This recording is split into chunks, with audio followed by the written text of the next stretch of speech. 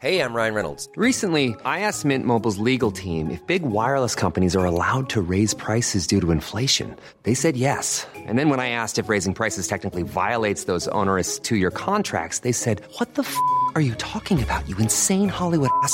So to recap, we're cutting the price of Mint Unlimited from $30 a month to just $15 a month. Give it a try at mintmobile.com/switch. $45 up front for 3 months plus taxes and fees. Promo rate for new customers for limited time. Unlimited more than 40 gigabytes per month. Slows full terms at mintmobile.com. The Science of Sports podcast with Professor Ross Tucker and sports journalist Mike Finch.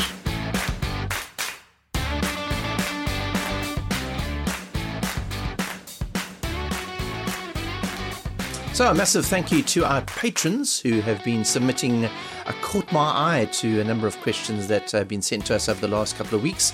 So a big thank you to our patrons. Of course, you can support us on Patreon, which is Patreon, and you are a patron if you support us on Patreon. I never quite understand how that works, but thank you to our patrons who've committed a whole bunch of questions. We haven't managed to get to all of them, and we're going to keep an eye on the next couple of weeks and hopefully get to many of the questions that you've sent. We've picked out a couple of the questions that have come through, and we'll focus on those a bit today. So lots to get through, and Ross has been back from traveling in the States and from being in the UK and back in South Africa now. Ross, so you're in Las Vegas. Yeah. It's like an adult playground, isn't it? I think you described it as. I don't know if I described it as that. People do. People do. I've been there 5 times now, and you get over it quickly. Vegas for those planning a trip, Vegas is a 3-night city. Go for 3 nights. That as long as but you took a lot of Instagram pictures of the fountains. I love the fountains. Vegas is 3 nights. Go watch 2 or 3 Cirque du Soleil shows, wander around the strip, stare at the lights, be awestruck by the size and the scale of it and how just ridiculous it is, and then get out of there and go and see the Grand Canyon and get a dose of cleansing nature or something. It's quite oppressive, and it was hot. Man. I can imagine it's noisy and heat. Yeah. It's a frustrating, inconvenient place if you're not there to gamble and go nuts. But I was there for a conference, so we couldn't do that. So what was the conference that you went to? So there's a group that's formed called ICONS, which is Independent Council on Women's Sport, which is a US-based body which was formed by 2 women, Kim Jones and Marcy Smith, and they are connected to the college scene in the US. Both were good college athletes themselves. They've now got daughters who are in colleges, and they formed the group out of concern for women's sport, basically. Yeah. You know, in the US, there's this thing called Title IX, which is legislation that, in theory, I wouldn't say protects, but tries to prioritize and support women's sport. It has implications for funding and sexual discrimination on the basis of sex. And there are moves afoot from the current administration to change certain things within Title IX that effectively conflate sex and gender.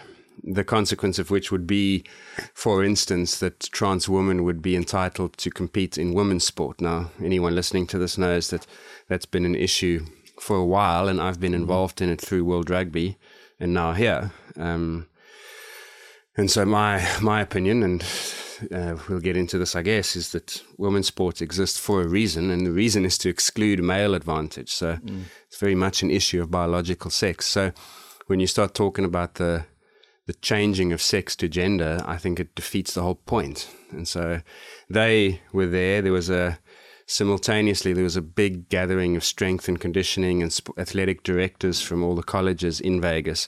And that's why I think they put their conference on in conjunction with that. So I presented at that and was involved in a couple of panels discussions. I mean, if you had to, I think for us in South Africa, we don't necessarily see the gender debate, sort of debates in the newspapers and media. I mean, it sounds to me like in the States, it's a big story. It's big, yeah. And it's very politicized, like you can imagine, right? It's it's become a left wing versus right wing thing.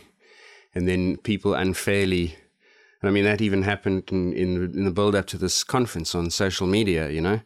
It doesn't help. So, for instance, then in the lead-up to going, many listeners, in fact, most would know that the Supreme Court overturned Roe v. Wade, right? So now there's this abortion thing, which is another erosion of women's rights in the US. Yeah. And all of a sudden, everything's getting like flung to the extremes of left-wing versus right-wing. And now if you stand for one thing, it means you must stand for all the others.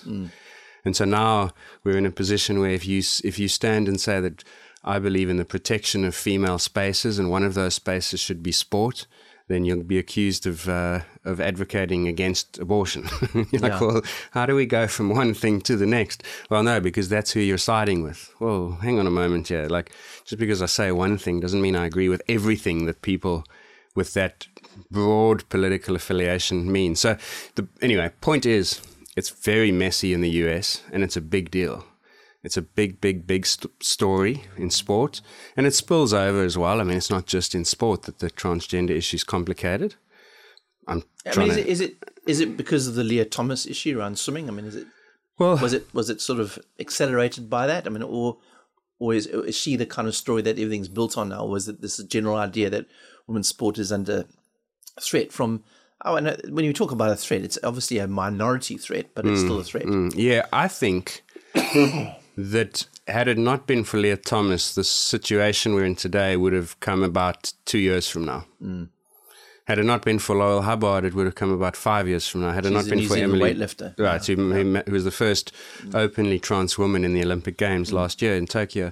Had it not been for Emily Bridges in the UK, I don't think, and we'll get to this, British triathlon would have decided what they're deciding. So it's one of those things, and I've realized people really suck at understanding conceptual explanations. Yeah. They need to be hit between the eyes with a physical manifestation of concept before they really get it. because there's emotion involved in it. It's not just black and white. Yeah, that's part of it, and they can't see concepts, you know? Like World Rugby, we were discussing this in 2018, and by 2019 realized, based on the new evidence that was coming out, and I'd been contacted by some researchers, that we needed to think about our policy. Caster Semenya, not trans, by the way, that's DSD. We can park that one because we're coming to another one of those in a moment. Made a lot of people here, for instance, aware of that particular problem. But around the world, no one knew it because it wasn't their problem, you know. So she was the personification, the literal manifestation of the conceptual issue. Now you had Leah Thomas come out in the US as the same thing. But what I'm getting at was that you could have predicted the emergence of Hubbard, Thomas, Bridges, and others. Because the moment you look at the literature, you discover three things. Number one, male advantage is real and it's big. We've discussed that on this podcast. Like thousands of boys and old men are better than the best women adults at sport. I mean, it's a male advantage due to testosterone is enormous. It's what necessitates a women's category. Switching off or taking away the testosterone that drives that advantage doesn't take away the advantage. That's point number two. We have talked about this before, but why? Because once testosterone has done its work during development on the skeleton, on the muscle mass, the lean mass, the muscles, force generating capabilities, the tendons, the heart, the lungs, it doesn't go away simply because you take the testosterone away at the age of 25 when it's been there for 13 years up to that point. So in simple terms, transgender athletes have a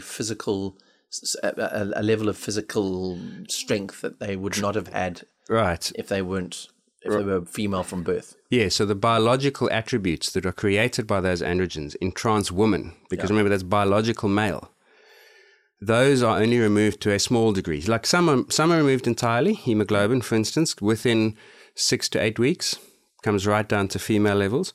Some are removed not at all. You never change the shape of the skeleton. You're never taking a 6'8" person and making them 6'1" or 5'6", or whatever the equivalent percentile is in women's sports. So that person will carry advantages if height is beneficial. And then some change only a small degree. And the end result is retention of advantage. And if you retain advantage, the prediction you make is that if you were ranked X in men's sport, you will improve that ranking to Y in women's sport. That makes sense because you're going to, put another way, if the normal difference in swimming, say, is 10% between the best men and the best women, and you suppress testosterone and you slow down by 3 to 4%, you are getting better in women's sport than you were in men's. Yeah. And that's exactly what you'd predict. And that's exactly what Leah Thomas did. So went from ranked 500 odd to first in one event. So went from 61st to second, I think it was, or whatever, in the NCAA champs. I don't have the stats at the top of my head now. But the point is that Thomas was predictable. Yeah. Because, you know, this is science. You gather the data, you put together a model, and the model makes a prediction, which is in effect a hypothesis. The hypothesis is that in time, an athlete, a male athlete, will transition who was good enough as a male. They will turn that retained advantage into dominance of women's sport. And slowly that's begun to happen. You know, 3-4 years ago, there wasn't one. Yeah. Now there's a handful.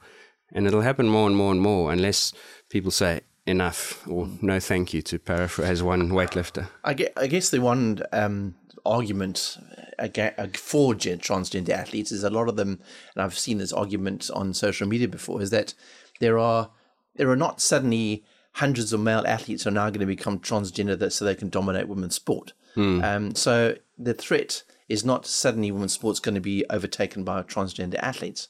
So why worry about a few isolated cases? Well, first of all, if the IOC's policy is not tightened up, they're inviting that situation, because the IOC doesn't even require testosterone suppression anymore. Now, it's up to the individual sports as to whether or not they... International Olympic Committee, right. Yeah. So it used to be that they required surgery, surgical removal of the testes. This is for trans women. Then they did away with the need for surgery, but they still required the suppression of testosterone because they thought they could fix the problem at source. There are now 13 studies that show that that doesn't work.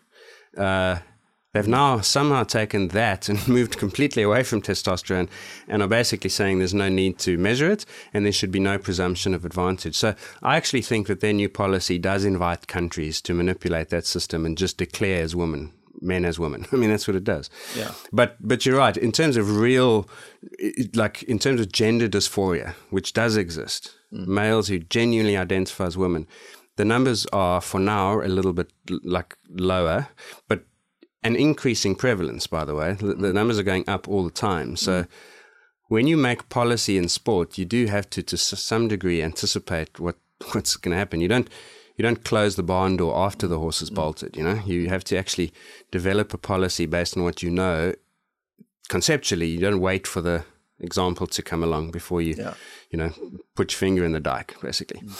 Now so your question was, well, so what if there's a few of them? Bother? Well, the counter question to that is, well, how many do you accept? Yeah. How many is an acceptable number? Because that question you ask is now what's being put forward by a lot of people, which is one sign of where this debate has evolved. 3 years ago, the argument was, well, there's no advantage. Most reasonable people, even some scientists who used to advocate for the no advantage, are now saying, yeah, you know what, there is an advantage, but A, I think it's small, and B, not many people have it. So actually, we can handle this. Competition is still meaningful. My counterpoint is, well, no, it's not, because one person actually doesn't affect one person, affect many. Yeah. So every swimmer who had to swim against Leah Thomas was affected, one ranking place, and that has knock-on implications. And conceptually, you don't manage it by number. Like, would you allow one doper? Yeah. Well, no, you wouldn't. If you're not allowed to dope, you're not allowed to dope. Yeah. Because one doper affects somebody further down, and same thing applies. Exactly. Yeah. And so, one person, and you see people, even supposedly clever people sometimes struggle with analogies, but if one person cheats, it destroys the fabric of fair competition. Yeah. Now, that's not to say that a trans woman is deliberately cheating, but they are gaining an advantage.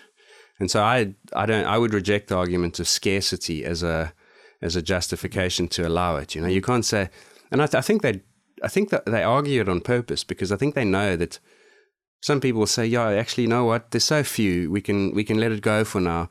And then 3 or 4 years from now, there won't be so few. And then it's that much more difficult to unwind what you should have done in the first place. Yeah. And say, okay, no, let's actually just leave it. So it's ethical, it's principle, it's not just the fact that there are you can't isolated cases of this. It's not by scale, and people keep saying, well, where are all these athletes? 2 years ago, when World Rugby published the guidelines, that was in October 2020, people said, well, You're solving a problem that doesn't exist. Where are these athletes? Now we have, in the US alone, there's an article came out earlier this year, 10 titles at NCAA level that have been won by trans women. Okay, I'll show you these athletes. That's a significant number. Yeah, exactly. Okay, I'll show you these athletes. No, stop pointing at individuals. So, okay, how do you want this? So the debate is, I think, in bad faith. In the beginning, it was, show me the athletes. Now you show them the athletes. They say, don't show me the athletes. You're not allowed to talk about individuals. So it's simultaneously a problem that doesn't exist, but when it does exist, you can't solve it. And I guess in some sports, it's the likelihood of there being a higher prevalence of transgender athletes is where the threat comes. So in some sports like tennis, for instance, less likely, but in a sport like rugby, you're likely to see more of an effect. Yeah, it'll be interesting to see actually where the prevalence is the highest. Remember, there's a base prevalence. There's a population of trans women who feed into the sports pool, right? So the first criteria is where the base prevalence is going to be the highest. And there's no doubt that it's in the developed Western world. It's in the first world. You're not getting these cases. And that's for many reasons, social, cultural, the stigma attached potentially, access to medical care. Yeah, the actual process of going through transgender process is something that requires first world technology. Exactly. So the first place you'd look is the sports that are dominated by those countries. Yeah, that's where you're going to see the base prevalence. And then where upper body strength, this is where the physiology then takes over, because the biggest difference between male and female is in the upper body, and it's in the strength events. So where upper body strength, power, and muscle mass are important, those are the events where the retention of advantage will gain you the most ranking points. Yeah. So in endurance running, for instance, or potentially swimming, where the male-female gap is 10%, suppression of testosterone, let's say, for argument's sake, takes away 3 to 5. It leaves 5 behind. Only a person who was within 5% of the best women would now win against women. Makes sense, right? Yeah. Whereas in weightlifting, where the male-female difference is 30% and you only take 5% away, you could be within 25%. The pool that you might capture is that much larger. So the combination of the physiology plus the population prevalence will drive where this becomes more of an issue. Yeah. I mean, there have been, in recent weeks, we've seen FINA, obviously the body that controls world swimming, the cycling, rugby league, triathlon UK, all of them coming with policies. Are they all saying the same thing? No, slightly different things, but same, like vaguely facing the same direction. Which is not to allow transgender athletes into the sport. With the exception of the cycling in this instance that you've listed those sports there, yes. So we spoke about World Rugby. The World Rugby policy was that trans women are excluded from women's competition if they've gone through male puberty. In other words, if they're androgenized. Right. The FINA policy is very much the same. It says that in order to participate in women's sports, you have to basically show that you have not experienced any part of male puberty.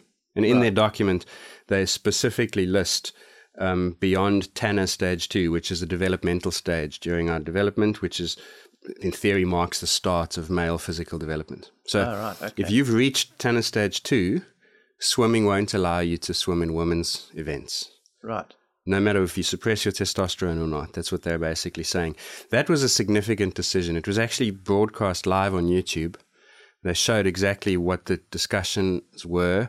They showed the results of the vote that they had. They had their nations vote live. And they also showed the results of surveys that they'd done before. And I think it was important. I wanted to read you that they asked the athletes, should eligibility for the women's events of FINA competitions be based solely on the birth sex? And 84% say yes. Right. So that's more than 4/5 of their swimmers are arguing for the protection of women's sport on the basis of sex, biological sex at birth.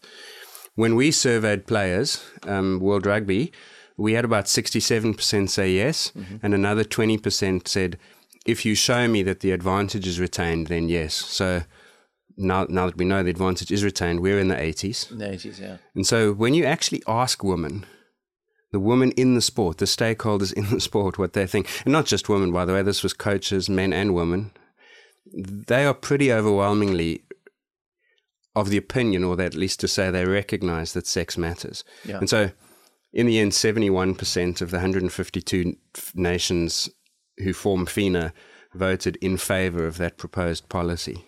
And that was significant because World Rugby's policy was predicated on safety first, fairness second, inclusion third. FINA put fairness at the top. Yeah. They don't have a safety issue. Maybe water polo, you could argue, but that was a significant. And when you say policy, can you say policy as opposed to guideline? Because I know in rugby, it's a guideline. Yeah. It's not necessarily a rule. Yeah, that's a good point actually, and so FINA's applies to FINA's events. Okay, so it's a rule. Yeah, exactly. World Rugby, Rugby, you can follow it if you like. Exactly. Yeah. World Rugby was the latter.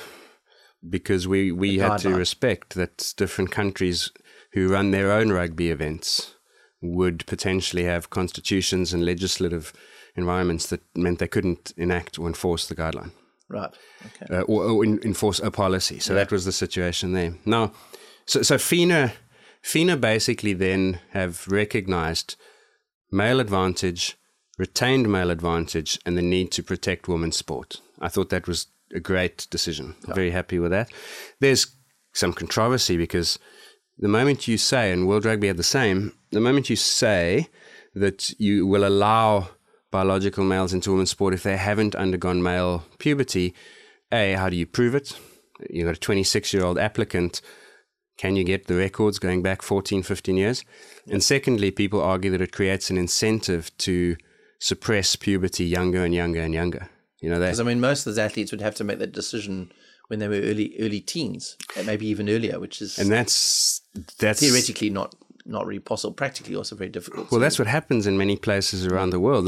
But there's been quite separate from sport. There's been pushback on that. Sweden, for instance, has said we will not block puberty and we will not allow people younger, I think, than 16 to make that decision. In England, there was a court case, Keira Bell, arguing the same thing, is how did you allow me as a child to make the decision about what sex or what gender I wanted to be? So that's going on quite separate from sport. But then when sport publishes this policy, a lot of people started saying, hang on a moment, now sport is going to drive the age of transition younger and younger. 100%. I think that's too much to put on sport, and I genuinely don't think, maybe I'm naive still, I can't see an 11-year-old saying, I better reassign now so that I can swim when I'm 21. 100%. I mean, I just can't see it. Yeah.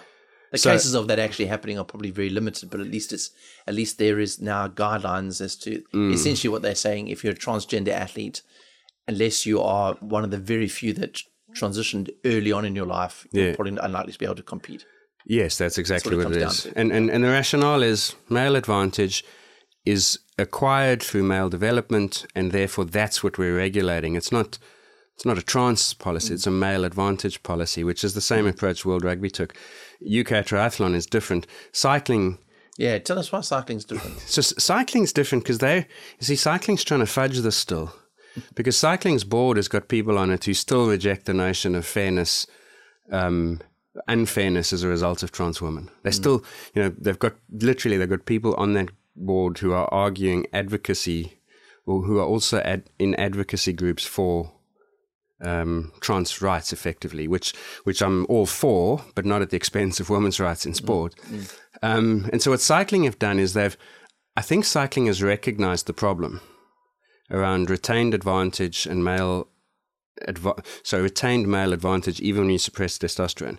But they haven't been able to bring themselves to make the logical conclusion that actually, therefore, we shouldn't allow this in women's sport. So what they've done is they've said, right, the previous policy required a testosterone level of 5. We're going to say 2.5. So we're going to make it a bit tighter. The previous policy said 1 year. We're going to say 2 years. So they'll turn around and say, we've lowered the testosterone and we've made them suppress it for longer. Therefore, we'll take away more of the advantage. But the thing is, those 13 studies I mentioned earlier on, they're ignoring those. Those 13 studies don't bring it down to 4.5. No. They bring it down to 1. Yeah. They go right down. And some of those studies, excuse me, some of those studies have looked at it for 1, 2, 3 years. There's no evidence to show that if you keep at it or you suppress it for 2 years, 3 years, the advantage continues to go off or drop away faster and faster. So they've projected to the world a solution that will create fairness, but actually there's no evidence for it anyway. Yeah. So that was a disappointing, because I know for a fact they surveyed their cyclists and they had 90% saying protect women's sport on the basis of sex. Constitution. So they're not listening to their constituents. Constituents, yeah. And instead they've basically fudged a scientific physiological reason for it that isn't borne out by any evidence at all. So that was weak. In my opinion, that was a weak decision. Yeah. So, and in triathlon UK, that was the most recent one, yeah. And then, rugby league was the other one that went along. I think within 2 days of FINA's rugby league came out, and then triathlon UK was last week. I think I've lost track of time with travel, but they've basically recognised the same thing that World Rugby, FINA have done. Even cycling, but cycling couldn't bring themselves to this, and theirs is the most, shall we call it, theirs is the least compromising situation, because, where World Rugby and FINA have allowed for male development to be the reason, they're saying anyone biologically male can't compete in women's triathlon in the UK. Yeah, they made it black and white. Yeah, it's as clear as it can be. And so the chief executive's quoted here in an article: athletes who are born male have an advantage over athletes who are born female, and that advantage is significant in swim, bike, and run. We concluded that physiological advantages are attained after testosterone suppression. End. That's it. And I mean, that is, as a scientist, that is how it should be. Yeah. Now, obviously, there are ethical, social, legal issues. In the UK, they are protected legally because there is a Gender Recognition Act that specifically states that sport is exempt and that you can discriminate on the basis of sex where it is necessary, and sport is one such place. Wow. So they can do this. A lot of the sports in the UK, it's emerged, are scared of litigation because they've been told that if they exclude trans women, they'll be sued. In actual fact, that's not true. I'm surprised there haven't been some court cases around this, to be honest. Because there will be. There will be. I'm sure there will be, but I'm surprised there hasn't been already. Because once you have a court that might decide and set a precedent around this, it could change the game completely, because legally, I don't know where it stands. Ethically, we can talk about it. Scientifically, we can talk about it. But legally, there might be a different conclusion. Right. And when I can only speak from our perspective, when World Rugby sat and discussed this, we had lawyers from both sides present the arguments. And we said, well, they both make cases. And in all likelihood, no matter what we did, we're going to have a litigation. Yeah. So actually, it becomes less of a consideration in which way you go. If you knew you'd only get litigation on one side, then maybe that influences where you go.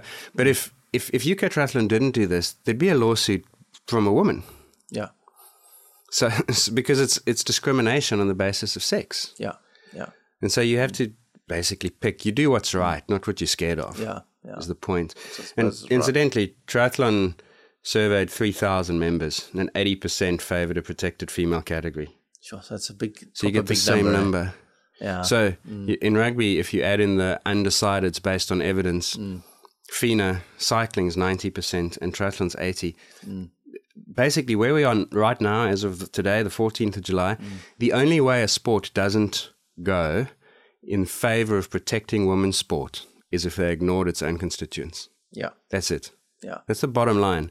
So if anyone listening to this is involved in sports governance, you can be inclusive, but I guarantee you pretty much now that you're ignoring the voice of women in your sport. For sure. And you're discriminating against women in your sport. Which I suppose is quite good when you consider how confusing some of this messaging can come from the different sides, because you talk to the average person on the street about the Caster Semenya issue, you talk about the gender issue, the trans issue.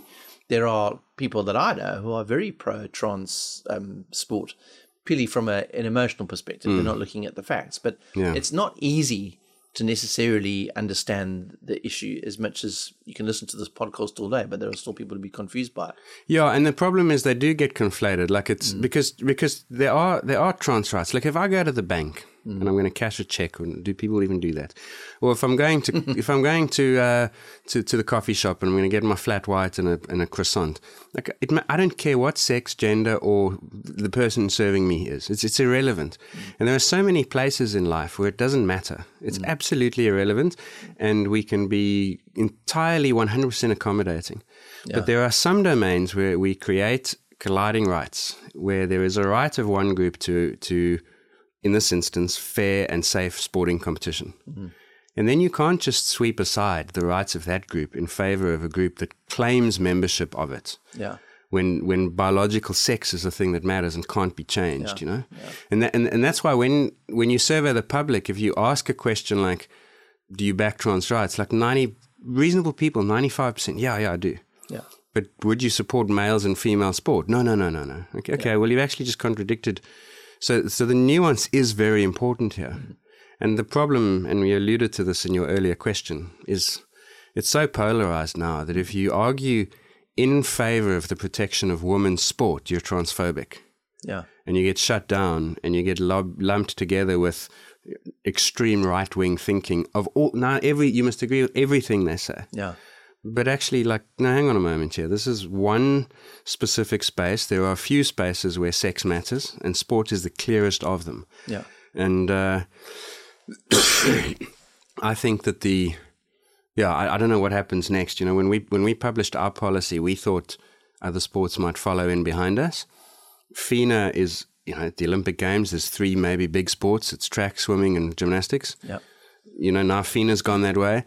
Sean Ingle wrote a piece the day after the FINA policy in which he said that... He of The Guardian. Of The Guardian, yeah. He said that there's a strong likelihood that World Athletics would row in or swim in, as it were, behind FINA at some point in the future. And if track and field and swimming go that way, then... The tide has turned properly. Yeah. Then it feels like finally sports have started to A, listen to science, and B, and most important of all, listen to their own women, their own stakeholder. And not just women, by the way. When I was in Vegas, I met some coaches who are saying coaches of men's teams, of women's teams who are male. The coaches, rather, that is to say. And they're saying the same thing. Anyone in sport understands this, that sex matters. Like if you've done sport, you know. Yeah. So, that's where we are. And I don't know what happens next, but sometimes I feel like the wind direction's definitely changed. Yeah. And finally women are being heard. Other times I wonder. There'll always be the odd voice of protest, I guess, in any issue like this. Including the IOC. I mean, it'll be interesting. FIFA has to consider a triathlon. I mean, if track and field goes that way and you've got running and swimming, how does triathlon not? Yeah, absolutely. I mean, again, you can do it, but I guarantee you're ignoring science and your own women's voices. For sure. So let's move on to a question that kind of relates in a it's a loose connection, but it's a nice segue into it. Josh Miller, one of our patrons, has sent us a message saying, I sense a Barbara Banda conversation soon. It would be great to get you knowledge of the tests and how this decision was made. I'm wondering whether they used a biological passport or whether it's just based on her result as it relates to the acceptable range of the time of testing. So for those of you that don't know Barbara Banda, she is a Zambian soccer player. She was prevented from participating in the Confederation of African Football Women's Competition because of what CAF have not said specifically why, and we'll talk a little bit about how people draw the conclusion. But it's one of those issues which sounds like a DSD athlete, like Caster Semenya, with high testosterone levels, and CAF and soccer have now put the bans on these types of players, and she's one of them. Yeah, and there are 2 others also from Zambia. Yeah. And they're the stars of the team. Yeah, I mean, Banda competed in Tokyo last year and scored consecutive hat-tricks. Exactly. And I saw this and I thought, wow, that's interesting. First thought, obviously, is, okay, we're dealing with a DSD, difference of sex development. Yeah.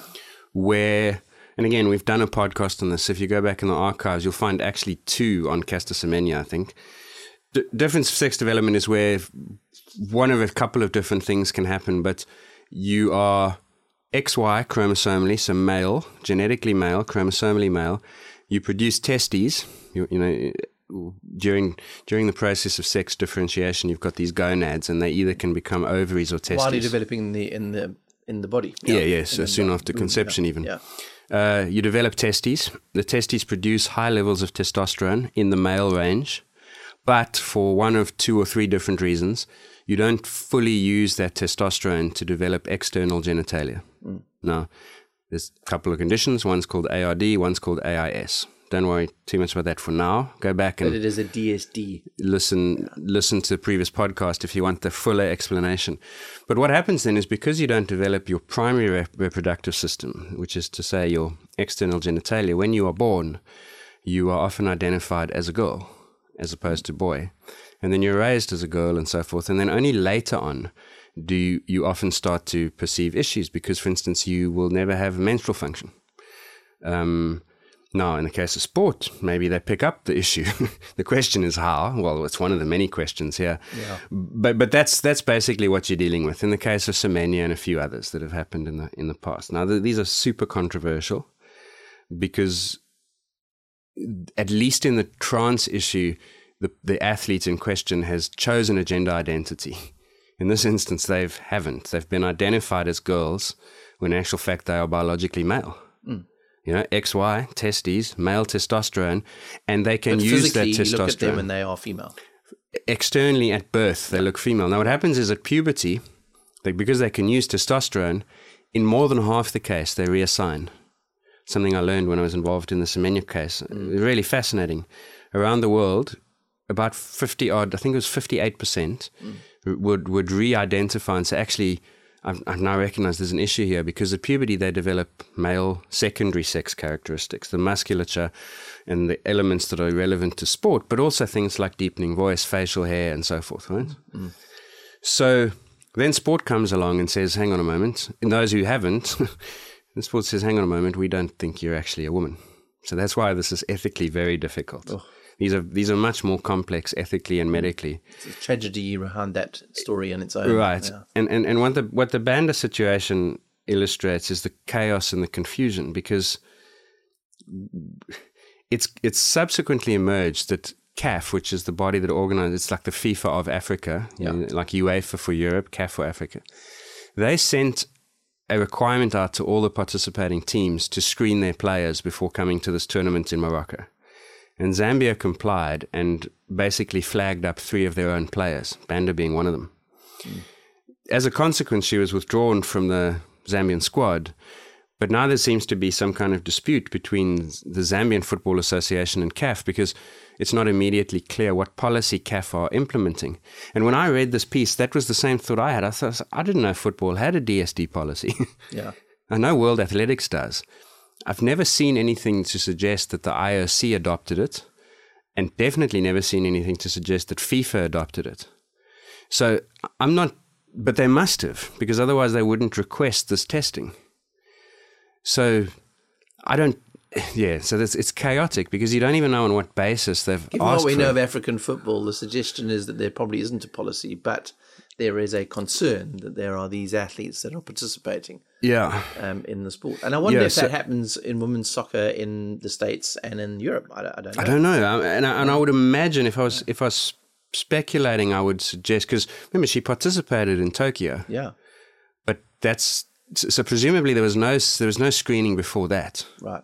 Because these conditions are not that hard to find, identify. You know, how would you screen an athlete? I mean, what would be the process? A lot of people have asked that, and it was discussed on social media. It's like, is it the testosterone level? And the answer is no, not actually, because in normal doping controls, they don't actually measure the testosterone concentration. You need a very specific test to do that, and that's only done when an athlete is being target tested or subsequent testing if there's a first test looks a bit suspicious. So it's most likely not based on testosterone or the biological passport, in answer to Josh's question, right? Yes.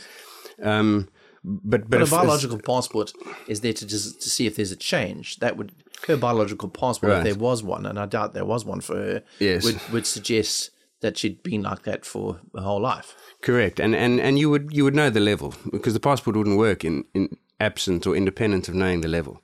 And when we talk about these athletes, these DSD athletes, remember they're XY with testes and male, they're biological male, so their testosterone is in the male range. It's like 20, whereas most women are below 2. It's not like it's close. It's not. Right? But that's not what they measure typically. Just a simple physical examination is enough. For history, menstrual function in your life. Well, no, never had a period. Okay, let's explore that a little bit more. Ultrasound reveals very quickly the presence of internal testes and the absence of a uterus. So they're not especially difficult conditions to identify. Once you've physically done that examination, then you could measure the testosterone, and you'll very quickly confirm that it's 25 or whatever the number happens to be. And do you think, I mean, we're sort of hypothesizing here, but do you think they would have, in all fairness, looked at the entire squad of Zambia and all of those tests? Because I would imagine there is a spectrum here. Yeah. Because Barabanda might be obviously have some male characteristics, but there might be athletes that are, on that side as opposed to the other side of the spectrum, and therefore, where do you start testing? Only when you see a physical difference. Well, this is so. In the closing arguments and in the submissions that were made to CAS, the Court of Arbitration, in the Caster Semenya case, this was one of the strong arguments that Semenya's lawyers made. Is that how do you identify a case? Yeah, and the reality is that identifying a case requires either everyone is tested equally, or target testing based on what? Subjective appearance. Now you start to actually get into like subjective assessments of what a woman should look like, and then it invites allegations of racism as well, because you don't conform to the Western expectation of what women should look like. So that is a major issue with this DSD policy. It's a real challenge.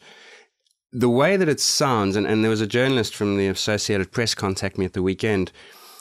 It sounds as though CAF asked the teams to do it. So therefore, I would imagine they did it on all the athletes. Yeah. But that could be cover for actually having played and been so successful in Tokyo. It's not inconceivable that someone has brought to their attention the case of Banda and a couple others. We know that's happened in track and field. Yes. We know that's how Caster Semenya was flagged up. We know that's how, before her, other athletes were flagged up. An athlete will make an allegation, and it's effectively finger pointing. Now, the authorities are always quite quick to say, officially, we will not allow for finger pointing, but how do you stop that?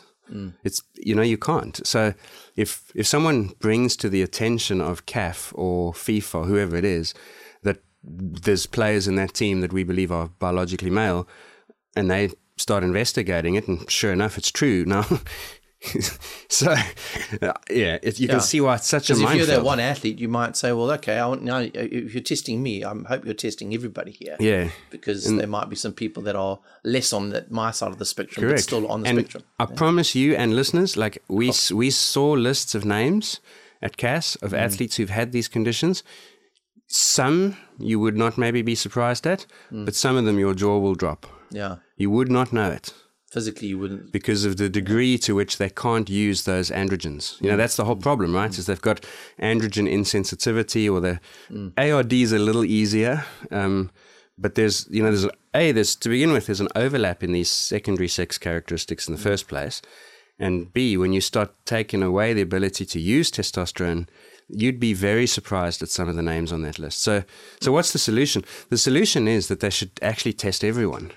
Now, they used to do that, remember, in the 1950s. Yeah, somewhat crudely and barbarically, it was the nude parades. That's literally what happened. You'd have to parade naked in front of a panel. We talked about it in the podcast and they'd certify you as a woman. Yeah. Now, scientific advancement allowed us, luckily, to move away from that.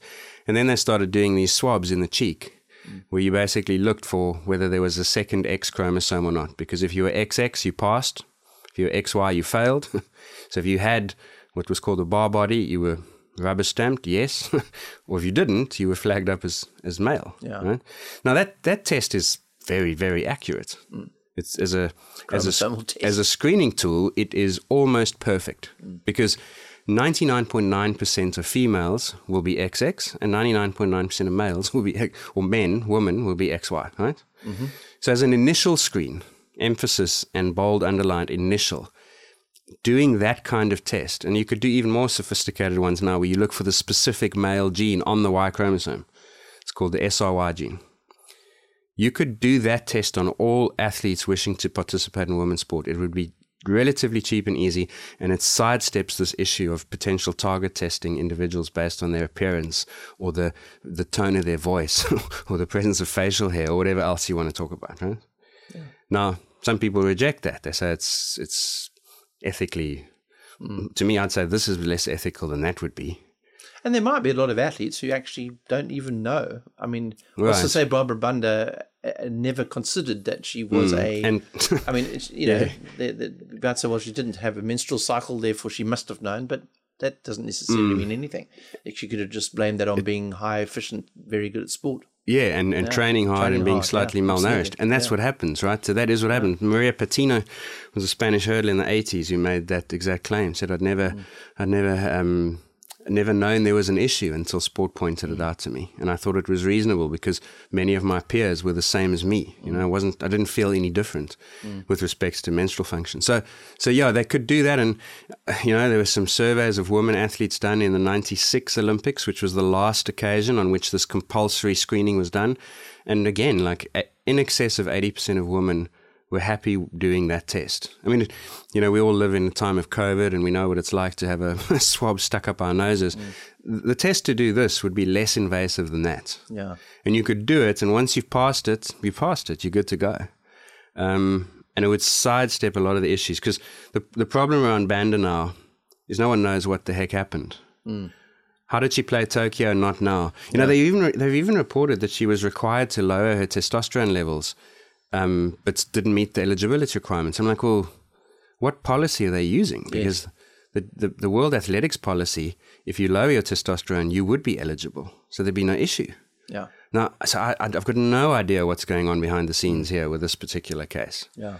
But I will say that it sounds a lot like African football in a nutshell, doesn't it? Yeah, it's just the chaos, you know. But it's not that's not unique. Like World Athletics, there are you know, World Athletic champs now, Christine Mboma and Masalingi from Namibia. I don't know if Mboma got injured badly earlier this year, muscle injury. I don't know if she's back. I would imagine she'll try for World Champs, but it's similar. Like how did World Athletics identify Mboma and Masalingi? I wonder, was it random testing? No, it was definitely targeted. No, because they didn't test every single day. Exactly. Yeah, somebody who said, "Hey, I want you to test that person." Right. So that's the problem. Like, and so whilst I fully support, because again, these individuals are biological male, and they can use testosterone, so they have male advantage. There's no doubt. They really need to clean up the way they deliver on this policy. I mean, we don't even know what CAF's policy is. It's chaos. Yeah. Okay, well, if you're listening to this podcast and you have any insight into particularly the policy of CAF, which is the Confederation of African Football, and know what they're doing there, let us know, because we're certainly in the dark about that a bit. One other thing, just, you know, all the media reporting talks about like women with high testosterone levels, and I understand why they do that. But the biologically accurate thing here, it's not, you're not dealing anymore. This was a really important shift in the World Athletics argument. You're not dealing with women with high testosterone levels. You're dealing with biological male testosterone levels. Yeah. That's a key difference. The 2016 policy that Duty challenged at CAS successfully was called hyperandrogenism in women. By 2019, for Semenya, it was the DSD policy, which is to say that CAS is World Athletics is not interested in XX, chromosomal woman, with ovaries and high testosterone. They're not interested in that condition. There's no issue at all having elevated testosterone as a woman, because it never gets that high. The issue is XY testes, biological male with male testosterone levels in women's sport. And the media never get that right. Life is full of awesome what-ifs, and some not so much, like unexpected medical costs. That's why United Healthcare provides Health Protector Guard fixed indemnity insurance plans to supplement your primary plan and help manage out-of-pocket costs. Learn more at uh1.com. Right, so let's move on to a different subject, and this is from Jason, one of our Patreons, and this is he writes quite a long email around the concept of zones in heart rate monitoring. He talks specifically about, when he looks at Garmin and Polar literature, how there's the zones of 5 and 6 zones, and when you automatically attach to those zones, whether it's Garmin, Polar, or Strava, it kind of sets it up for yourself. But he feels like it's very arbitrary for him, and he says he's a professional bioinformatics scientist and a human geneticist. So, Jason, I hope we can reply to you in a similar sort of academic vein. But he says for him, when he hits the higher zones, he tends to hit the higher zones with relative ease, and he can run and ride at a conversational pace while his heart rate hovers in a range that the watch says should be reserved for high intensity days. But I think what he's actually, to kind of wrap up what he's saying in his question, is How do we decide and how do we know what those zones are? Because we talk about zones 1, 2, 3 sometimes, zones 1, 2, 3, 4, 5 in some platforms. Yeah. And then some platforms have, I think on Strava, there's 7 zones. So is there an easy way to do this? And if there isn't, how do you do this? Yeah, so Jason, actually, a special kudos to Jason, because it was an email from him about 5 or 6 weeks ago, I think. Again, I've totally lost track of time in my old age. That triggered this whole caught my eye concept, because Jason basically reminded me that we need to have this community dialogue more. So we owe this caught my eye segment in every pod we do to Jason. So thanks very much for that. So I hope I can do justice to this one. Heart rate is, like, I remember when I got my first heart rate monitor when I was 15, I remember, because I'd already decided I was going to do sports science, and I was also trying to be a decent runner. Only one of those two things came true. But I convinced my mom to buy me this Polar heart rate monitor, and off I go. I remember Christmas afternoon, here I go, and I did 30 minutes, easy-ish run. Was it a Polar? It was a Polar, yeah. Polar with the original heart rates. It was that Polar one with a little like oblong oval button on the bottom. You know which one I'm talking about? Yes, I know exactly what you're talking about. And that thing was, I had that thing for years, and it was old faithful by the end. And I got home, and I remember looking at the literature and saying, okay, that was an easy run, 60% effort for me, 6 out of 10. But geez, my heart rate was, and I don't know the number anymore, this was like 30 years ago now almost. My heart rate was like probably in the high 160s, 170s, which based on an age predicted max, was like 90% of max or 85% of max. So I thought, crikey, there's something wrong, That was my first ever exposure to heart rates. And the reason I'm telling you this little story is that heart rate is an area that is rife with like general averages applied to individuals. And it just doesn't work.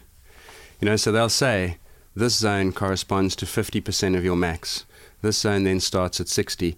If you ever go to the gym, you'll see on the machines, they even start calling the zones things. The fat burning zone, the aerobic training zone, the anaerobic zone. And so people have been conditioned to think that heart rate behaves similarly between individuals when it actually doesn't. Yeah.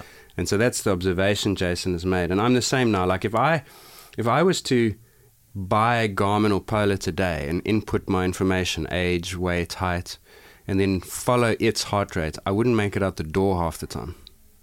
The act of swinging my leg over the saddle elevates my heart rate high enough that I'm almost in zone 1, and I haven't even turned the pedal over. Yes. Whereas our mate Richard, he is consistently 25 to 30 beats lower than I am. Yeah.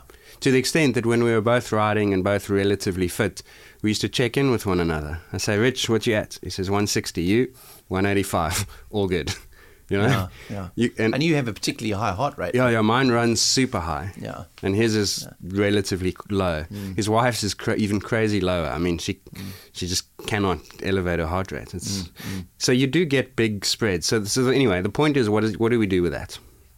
Now, for Jason, the thing is you have to individualize your zones, which leads us into a discussion about zones. Now, a month or so ago, we did an episode called Train Like a Pro, which was all about zones and how you either polarize or you do a pyramidal training model and where you spend your time in zones 1, 2, 3, and so on. So let's revisit that very quickly, if that's okay. Yeah. So let's start with a 3-zone model. The lowest intensity zone is what we call moderate exercise, and by definition, it lies below what we would measure as what we call the lactate threshold number 1. Now let's not get stuck on the physiology of that, but lactate threshold number 1 is the point at which steady state exercise. Let me try this again in a way that's easy to understand. So moderate intensity is where you rapidly reach steady state. So you start riding or running, and within a minute, like literally within the first minute, everything is where it will be for the rest of that run or ride. It's primarily aerobic. The demand on breathing is very low, so it would be very easy for you to have a conversation with a mate without having to pause every sentence to gasp for air. if we were to measure certain metabolic variables, they would all indicate that you are at considerably lower than your metabolic and physiological ceiling. Does this make sense? Yes. So that's number one. And number one ends at what we call lactate threshold number 1. So the border between moderate exercise, zone 1, and zone 2 is this LT1, which crosses us over into what we can call heavy exercise. Now, heavy exercise is where lactate begins to accumulate in our blood initially, but then it levels off again. Okay, you with me so far? Yep. Now, the reason it levels off is because our muscles are able to take up, not just muscles, all organs, are able to take up lactate and then metabolize it. So we produce it, we release it, and then we reuse it. So there's like a lactate, what's called a lactate shuttle or cycle. Right. The best athletes are able to take that lactate out really, really, really effectively and metabolize it for fuel. You know, the less good ones like ourselves, not so much. But the lactate level at the zone 2 starts to like level off. We achieve a degree of stability. So there is a steady state, but it's more difficult to get to that steady state. I think in that previous pod I said, you know, when you go from being on a slight descent, let's say, to a flat road or a gradual climb, and the first 30 pedal strokes, you start saying, crikey, this has suddenly got quite tough. But 2-3 minutes later, you're like, right, I'm in control of this. Right. That's zone 2, okay? Slightly harder to breathe, but you could still have a conversation, but you might need a pause every second or third sentence just to breathe a bit deeply and then carry on your story about your weekend or whatever you're up to the night before. Okay, so then that takes us, that zone spans, what depends on your ability, but then we get to what's called lactate threshold 2, which is the border between heavy exercise and severe exercise. And then we get into zone 3, which is severe. And that LT2 is basically your critical power. Right. So if I was to say to you, go out and run for 40 minutes or ride for 40 minutes as hard as you can, the speed or the power output you maintain is your critical power, and that would be the delineating boundary between heavy and severe exercise. Does it make sense? So it's interesting you say the 41, because I always thought the hour was the marker. Yeah, in other words, that was seen as a threshold pace. Yeah, and it kind of is, because, and this is an important point, is that these things are not super precise. No. They're not lines, they're blocks.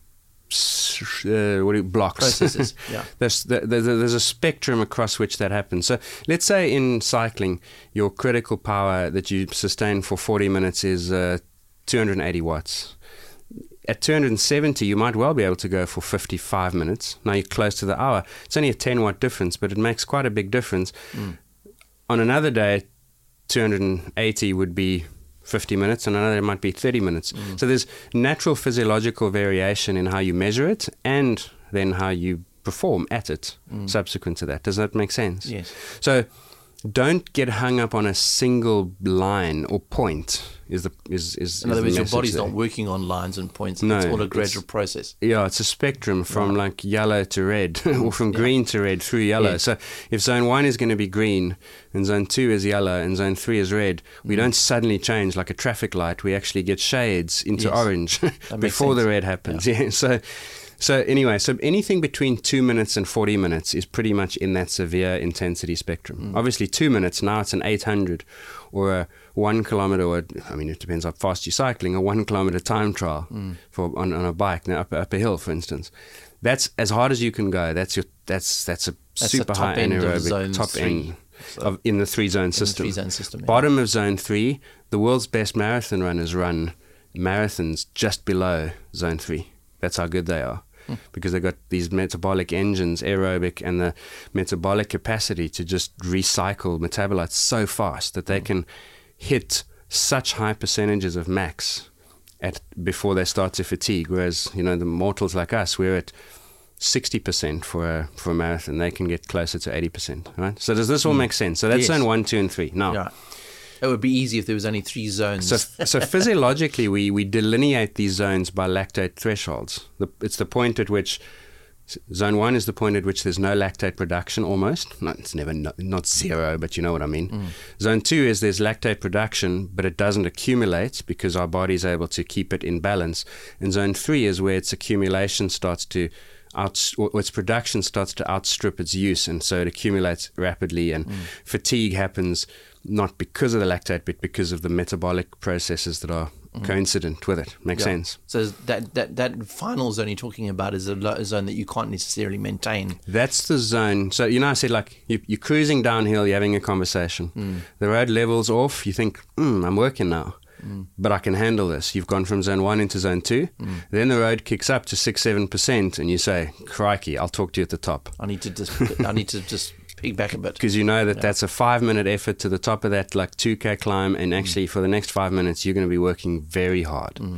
And so that's, once you're in zone 3, fatigue is inevitable. In fact, it's quite predictable.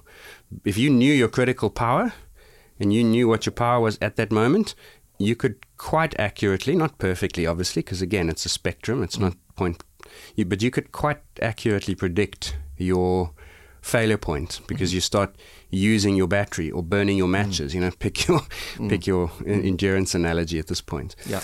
Now, okay, so now the question is, well, okay, I can't measure my lactate levels. How do I know? Just to take a step back, so if you're working on something like a rate of perceived exertion, you would be able to divide that RPE, which is a simple, if you don't have a heart rate monitor or a power meter, people often advise you to look at RPE. That's a great bit of RPE advice, isn't it? Exactly. Yeah. So you don't have access to a lab where you measure lactate thresholds and you know where that LT1 and LT2 are. So okay, now what do you do? Well, heart rate and RPE are the way you do this. And so you could, by RPE, zone 1 would be anything below about 5. Zone 2, 6 to 8. Yeah. And zone 3, 9 and 10 out of 10. Right? The 9 is for when you're doing, in fact, maybe zone 3, depending on what kind of athlete you are, that middle zone might be 6, 7, 8, and then zone 3 is 9 and 10, or it might be 6, 7 in the middle, and then 8, 9, 10, because you might be a really strong endurance athlete and you can sit at 8 out of 10 for 40 minutes. Then that's still in your zone 3, but it's an 8 out of 10. Right. But the point is, zone 1 is below 6. Zone 2 is up to 8. And then zone 3 is 8, 9, or 10. Right? Or 9 or 10, depending.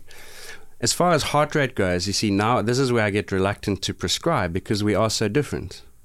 But what you now need to do is you need to actually run some experiments on yourself. And you need to say, right, when I go out and I do a 30 to 40 minute maximum effort on the indoor trainer, let's say fictional character John again, he does his 40-minute max, he needs to check what his heart rate is, not right at the end, but for, say, the middle sort of 15, 20 minutes there. Because whatever his heart rate is there is probably close to the border between his zone 2 and 3. In this 3-zone model. Make sense? Right. Yes. Because that's the heart rate he's going to achieve when he's at critical power. It's the heart rate associated with CP. Right. By the same concept or token, if he is doing what is a very easy ride that he thinks he could do indefinitely for 2-3 hours, his heart rate there will be what corresponds to his boundary between zone 1 and 2. Right. And then, so now you've got your delineation lines or zones based on what you observe in yourself. So, for instance, if I was to go do 30 minutes as hard as possible, I would probably have a heart rate, starting out in the 170s. By the end, it would be 190, but I'd probably peg mine at like 180 to 184. And that would be yours upper zone 2? That would be the boundary between 2 and 3 for me. So for me, at 52 years of age, I would look at my perception of effort there, and I would say that mine would probably be anything close to 160 of my heart rate, with a maximum heart rate of 170. I can probably hold 155 for half an hour, but not higher than that. Once I go over 155, I'm going to fail quickly. Because we don't want solid lines, we want shaded lines or blurred lines. I would probably then say 152 to 156 would be the boundary between your zone 2 and 3. Yes, that makes Above sense. 160, I'm now in my severe exercise domain.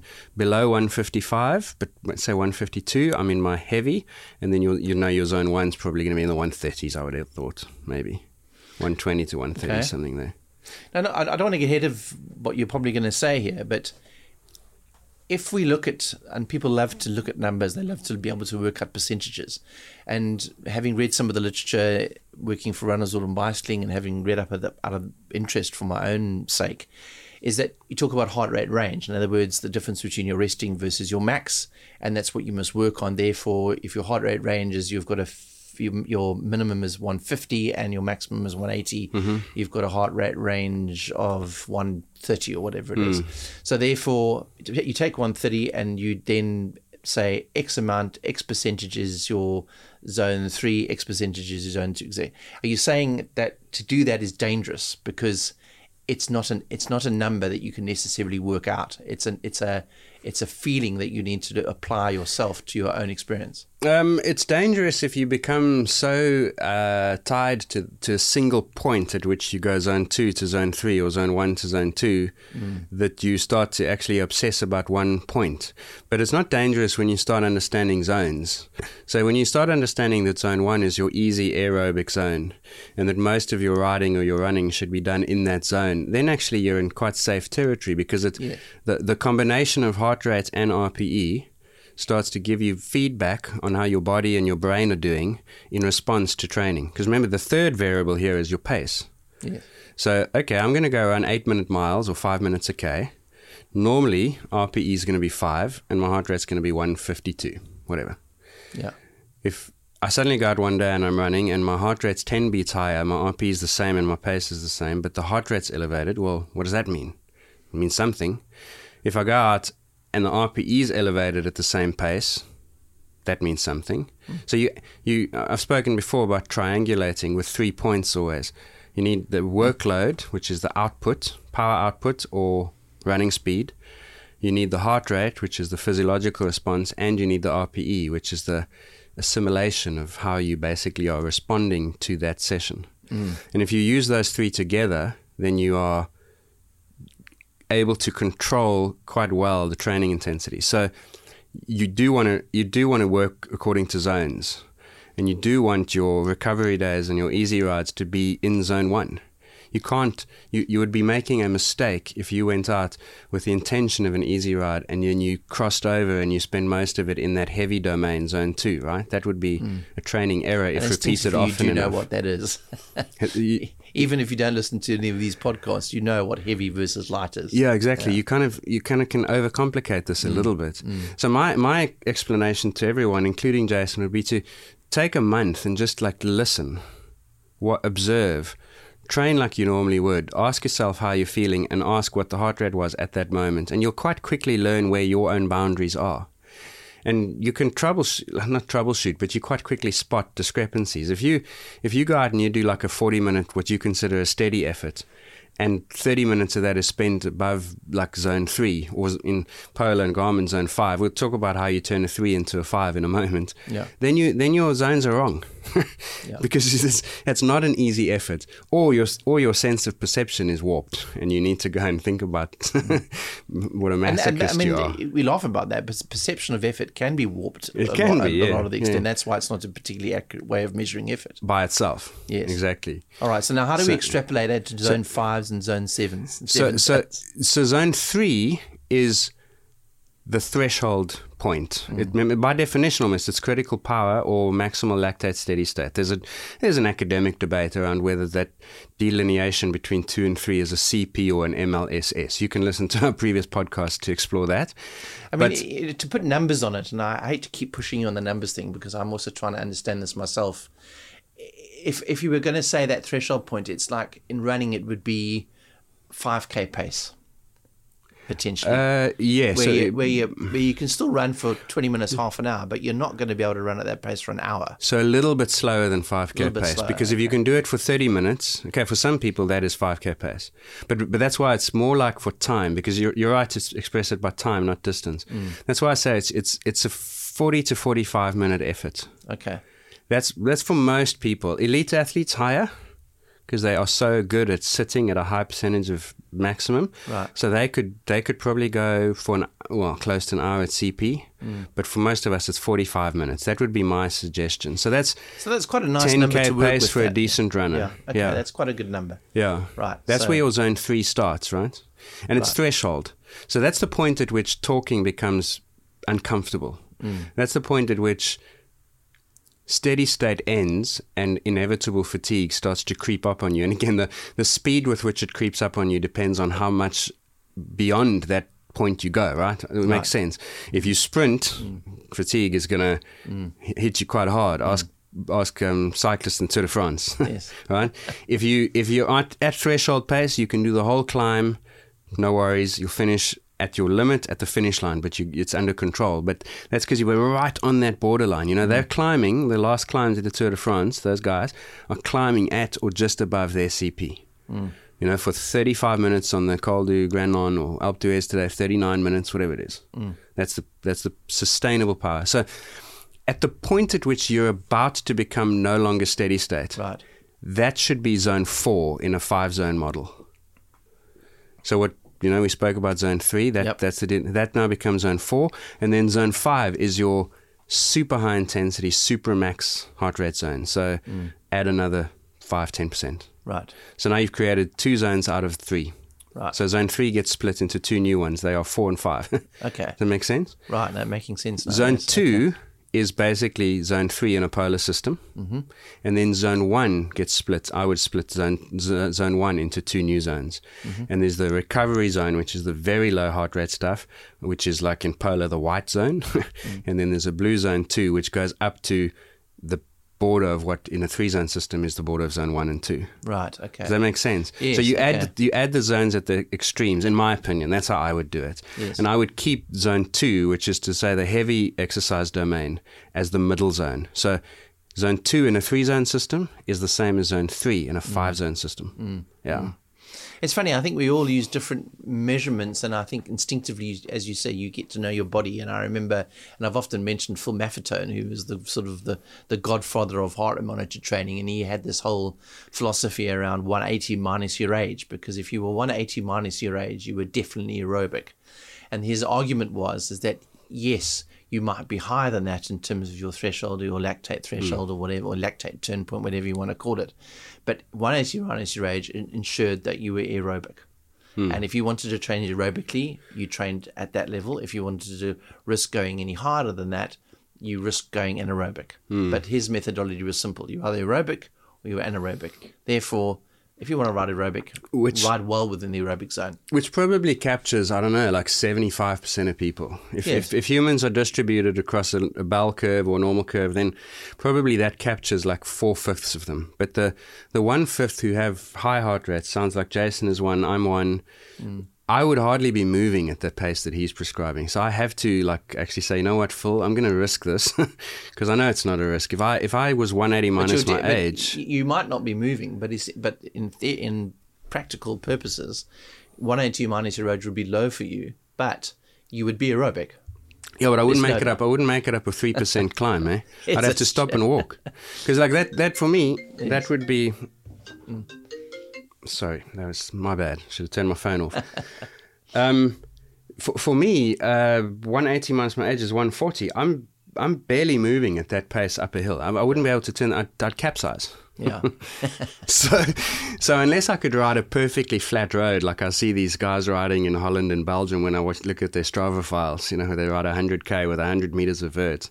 I couldn't do the rides around here at that heart rate. Yeah. So I have to say, sorry, Phil, but I'm going to go up to 159. That's where I'm still super comfortable at 159. So that's mine. Yeah. Yeah. So individualize it, do some testing on yourself and apply those principles where, you know, zone 4 or higher is heavy or severe.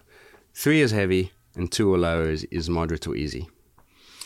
So, thanks very much for that. And I think that is, I mean, we talk about heart rate monitor a lot in the show, and we've done it on a number of occasions and focused on it on various podcasts. But Jason, I always appreciate questions like that, because every time we discuss it, and I live in this world every single day of my life with Runner's World and Bicycling as the editor of those 2 publications, and I still always appreciate a new explanation around it. And I've learned a lot from this explanation, even though I could probably sit and advise somebody else about their heart rate, because sometimes we just need to be reminded about some of the practicalities of it. So, great question, Jason, and much appreciated.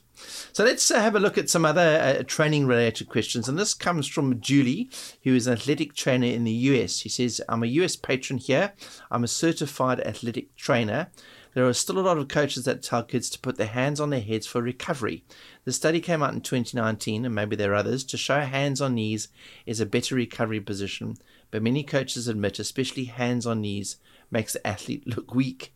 Maybe you can discuss this in a podcast. Okay, so what's interesting about this, and I mean, when I read this question first of all, I thought, what's to this? I mean, how you recover doesn't really make much difference. So the classic hands on your knees position midway through a soccer match when you're exhausted, and then there's also the one where you put your hands behind your head and you try and breathe. I've always believed that the more you can open up the lungs, airways, therefore the more air you can get in, therefore you recover quicker. Someone told you that, though. Someone has to have told you that. Maybe my logic told me that. Yeah. My logic said if you open up the chest and open up my chest, I'll be able to get more air in, therefore I'll recover. But there's no doubt that if I'm resting on my knees, I feel more relaxed. So what does the science say? Yeah, I mean, I was told that specifically. I distinctly remember back probably the first time I ran with my heart rate monitor and I did a track session. As a 15-year-old. As a 15-year-old hopeless wannabe.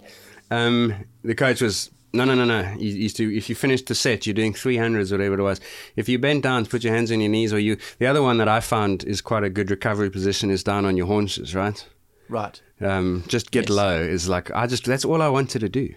And he says, no, get up, hands on your head, walk tall, open the airway. So I remember being instructed in that one. Yeah. But it never made sense to me because the moment I did that, I felt much worse. Yes. You feel lightheaded, actually. Yeah, you actually feel horrible. You think, well, how can this be aiding? So let's think about what's the point of that. Whether it's a minute between hard efforts, whether it's 3 minutes, and we'll talk about a study on this that used a 3-minute recovery. What's the point of that recovery, that period? What's the point? The point of recovery? Of those 3-minute period. What do you want? What's the main thing you want by the end of those 3 minutes? So that you can continue playing at the same intensity. Exactly. Right. And surely, logically, the thing that makes you feel the best is going to achieve that. Yes. So actually, this is an but example. I love the concept of looking weak, though. Yeah, but you know where that is like maybe it doesn't we should do this in 2 parts. Yeah, it doesn't matter if you look weak in an interval training session after rep 6 of 8. 400s, let's say, with 90-second recoveries or something. It doesn't really matter if you look weak, if everyone understands, that's your recovery position. Yes, but if you're playing in a soccer match if you're in a competitive players, situation, then it doesn't matter what you do to show that you're recovering, you look weak, in my opinion. I mean, if I saw a guy walking around with his hands on his head standing tall, I'm saying that guy's suffering because he wouldn't be adopting that pose if he wasn't hurting badly. It's subjective because I think somebody resting their body on their hands looks weaker to me than somebody standing up straight. But that's subjective. The thing is, if I know that that's his recovery, and that I'm saying, the only thing that would not betray weakness is if he did nothing at all different. If he kept running, I'd say, that guy's not weak. But I understand it looks like the weak position because it looks like you're beaten down, especially if you go down on your haunches. Actually, I just need to lie down here. Incidentally, lying down is the best way to recover, but that's not happening. That definitely looks weak. Yes. So they do a study in the US, actually, and this is the link Julie shared with me, so it was cool to see. And then, the funny thing was this study started popping up on social media a week after Julie sent it to me, where people were summarizing it. And what they did is they took a group of footballers in the US, college women football players, Division 2, so reasonable level, and they made them do 4 reps of 4 minutes on a treadmill with 3-minute break in between. And they ran quite hard, not super, 95% max. So it's a hard effort, not an exhaustive one. And they either had them put the hands on the knees or they had the hands on the heads upright. So you're either bent over, touching your knees, or you're standing tall, the old oak tree pose. And they measured, and it's a really simple study, and it asks a lot of questions, but it's cool. There's things I would have done to build on it, but what they basically did is they measured breathing and heart rate in that recovery period. And the finding is that when you put your hands on your knees, your tidal volume is higher. So in other words, you can breathe in more than if your hands on your head. Tidal volume being the amount of air you can bring into your lungs. Per breath. Right. Per breath. Tidal as in one tide. Right. Okay. Yeah, that's higher. And the amount by which your heart rate drops is greater when your hands are on your knees compared to when your hands are on your heads. So the conclusion is, based on heart rate data and also the amount of carbon dioxide that you breathe out is higher when hands on knees than hands on head. So you're getting rid of the bad stuff as well. Exactly. So your metabolic benefits and your cardiovascular benefits seem to be better in recovery when your hands are on your knees than when your hands are on your head and you're standing upright. So more oxygen's actually getting into your lungs in that position than it would be and so this standing up. And so it's really interesting. And like, I'll be honest, anatomy was never my strong thing when I was a student. And so I looked very briefly into this and then kind of zoned out.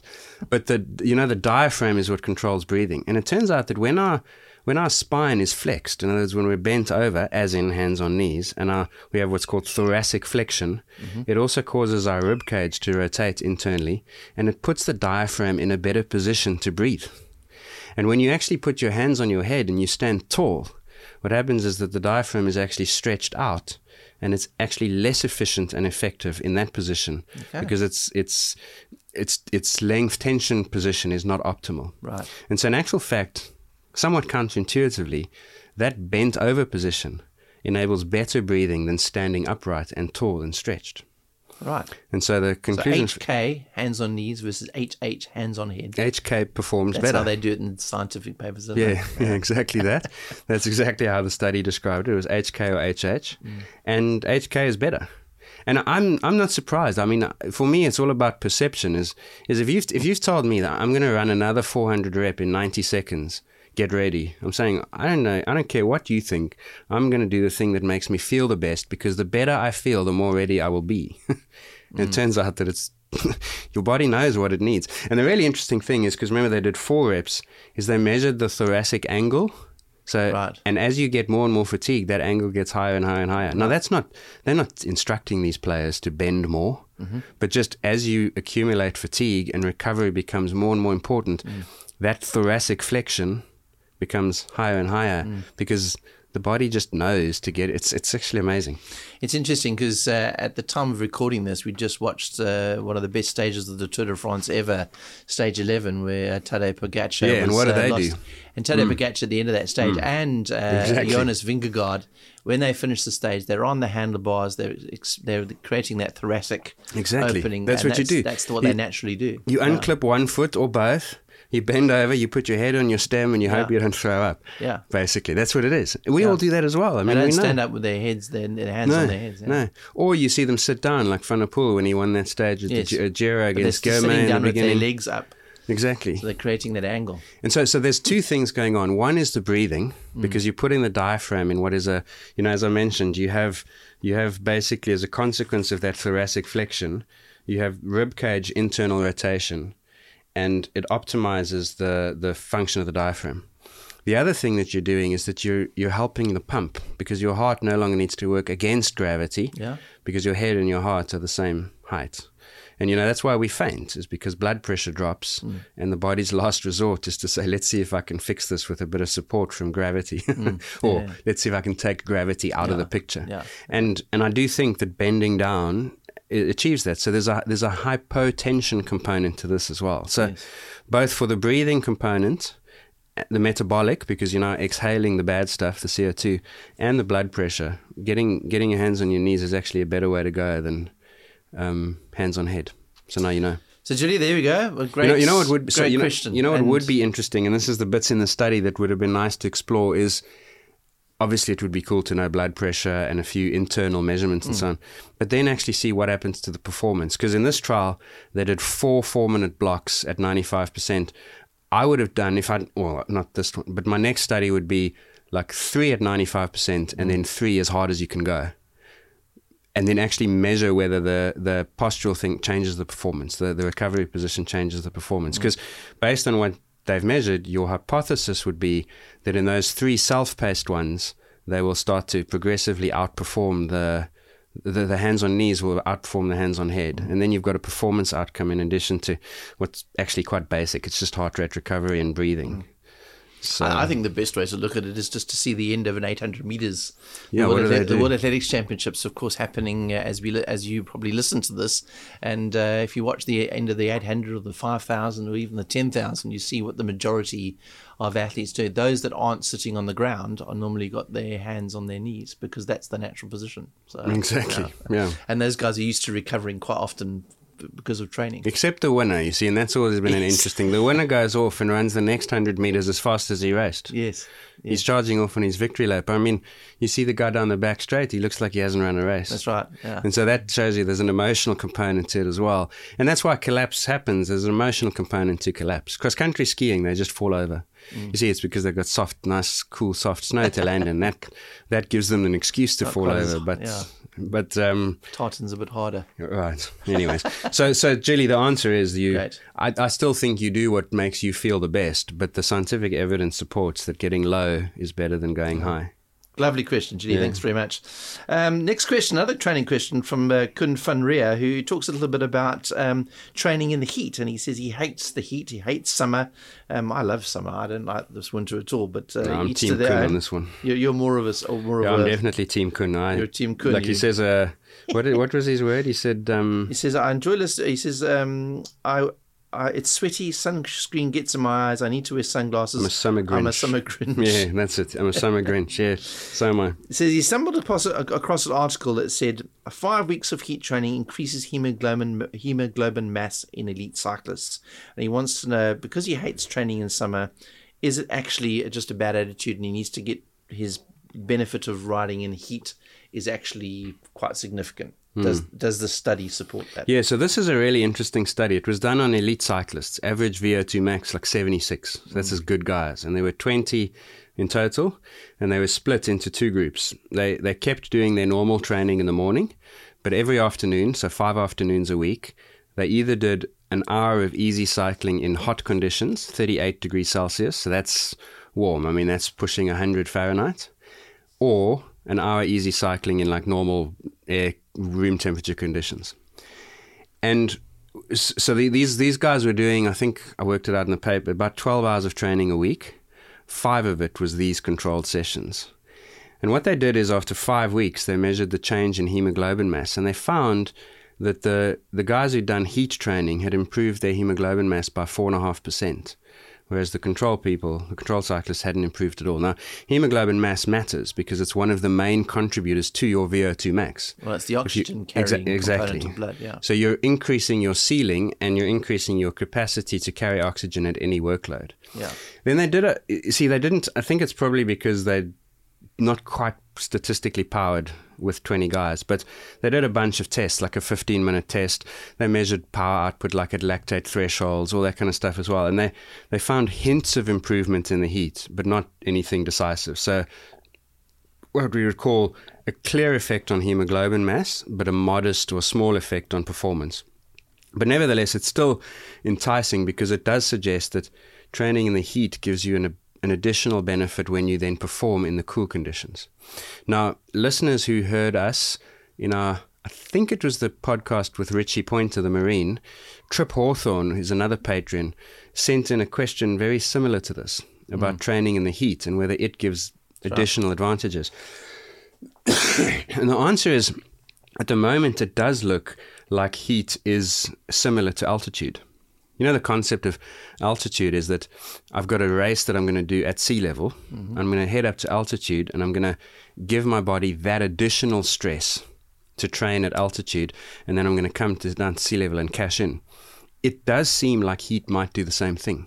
So I can go away preparing for a race in coolish conditions, train in the heat and get an additional benefit over and above the training. Right. So in response to Trip Hawthorne, I spoke about a paper where they'd looked at certain mitochondrial enzymes, and they'd found that if you do the same training in hot conditions as in cold conditions, even matched for intensity, your mitochondrial enzymes, your oxidative ability, so that's to say your ability to burn fat as fuel, is higher as a consequence of heat training than cool training. And this study suggests that your hemoglobin mass might go higher as a consequence. And interestingly, that increase in hemoglobin in this study was 4.5%.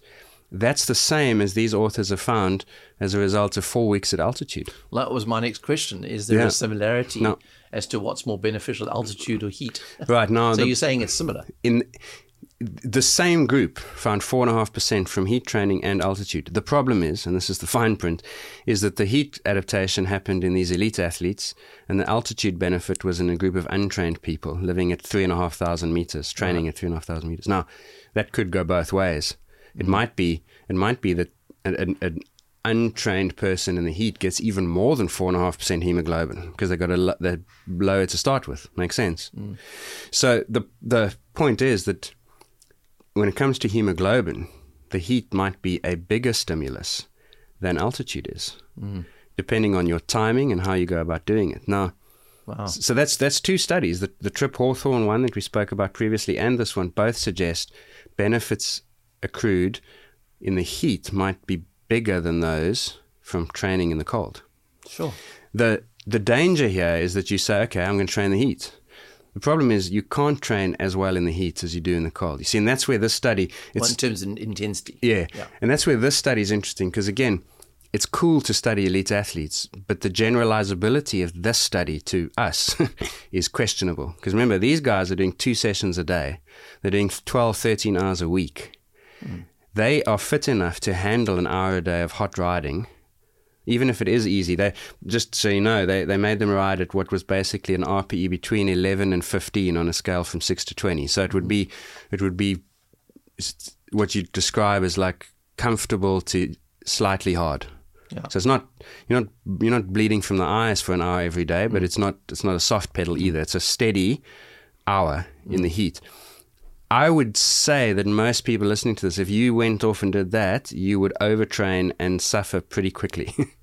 It would be tough. So an elite athlete can handle it. We might have to take a little bit more caution and say, not an hour, let's do 15 minutes 3 times a week.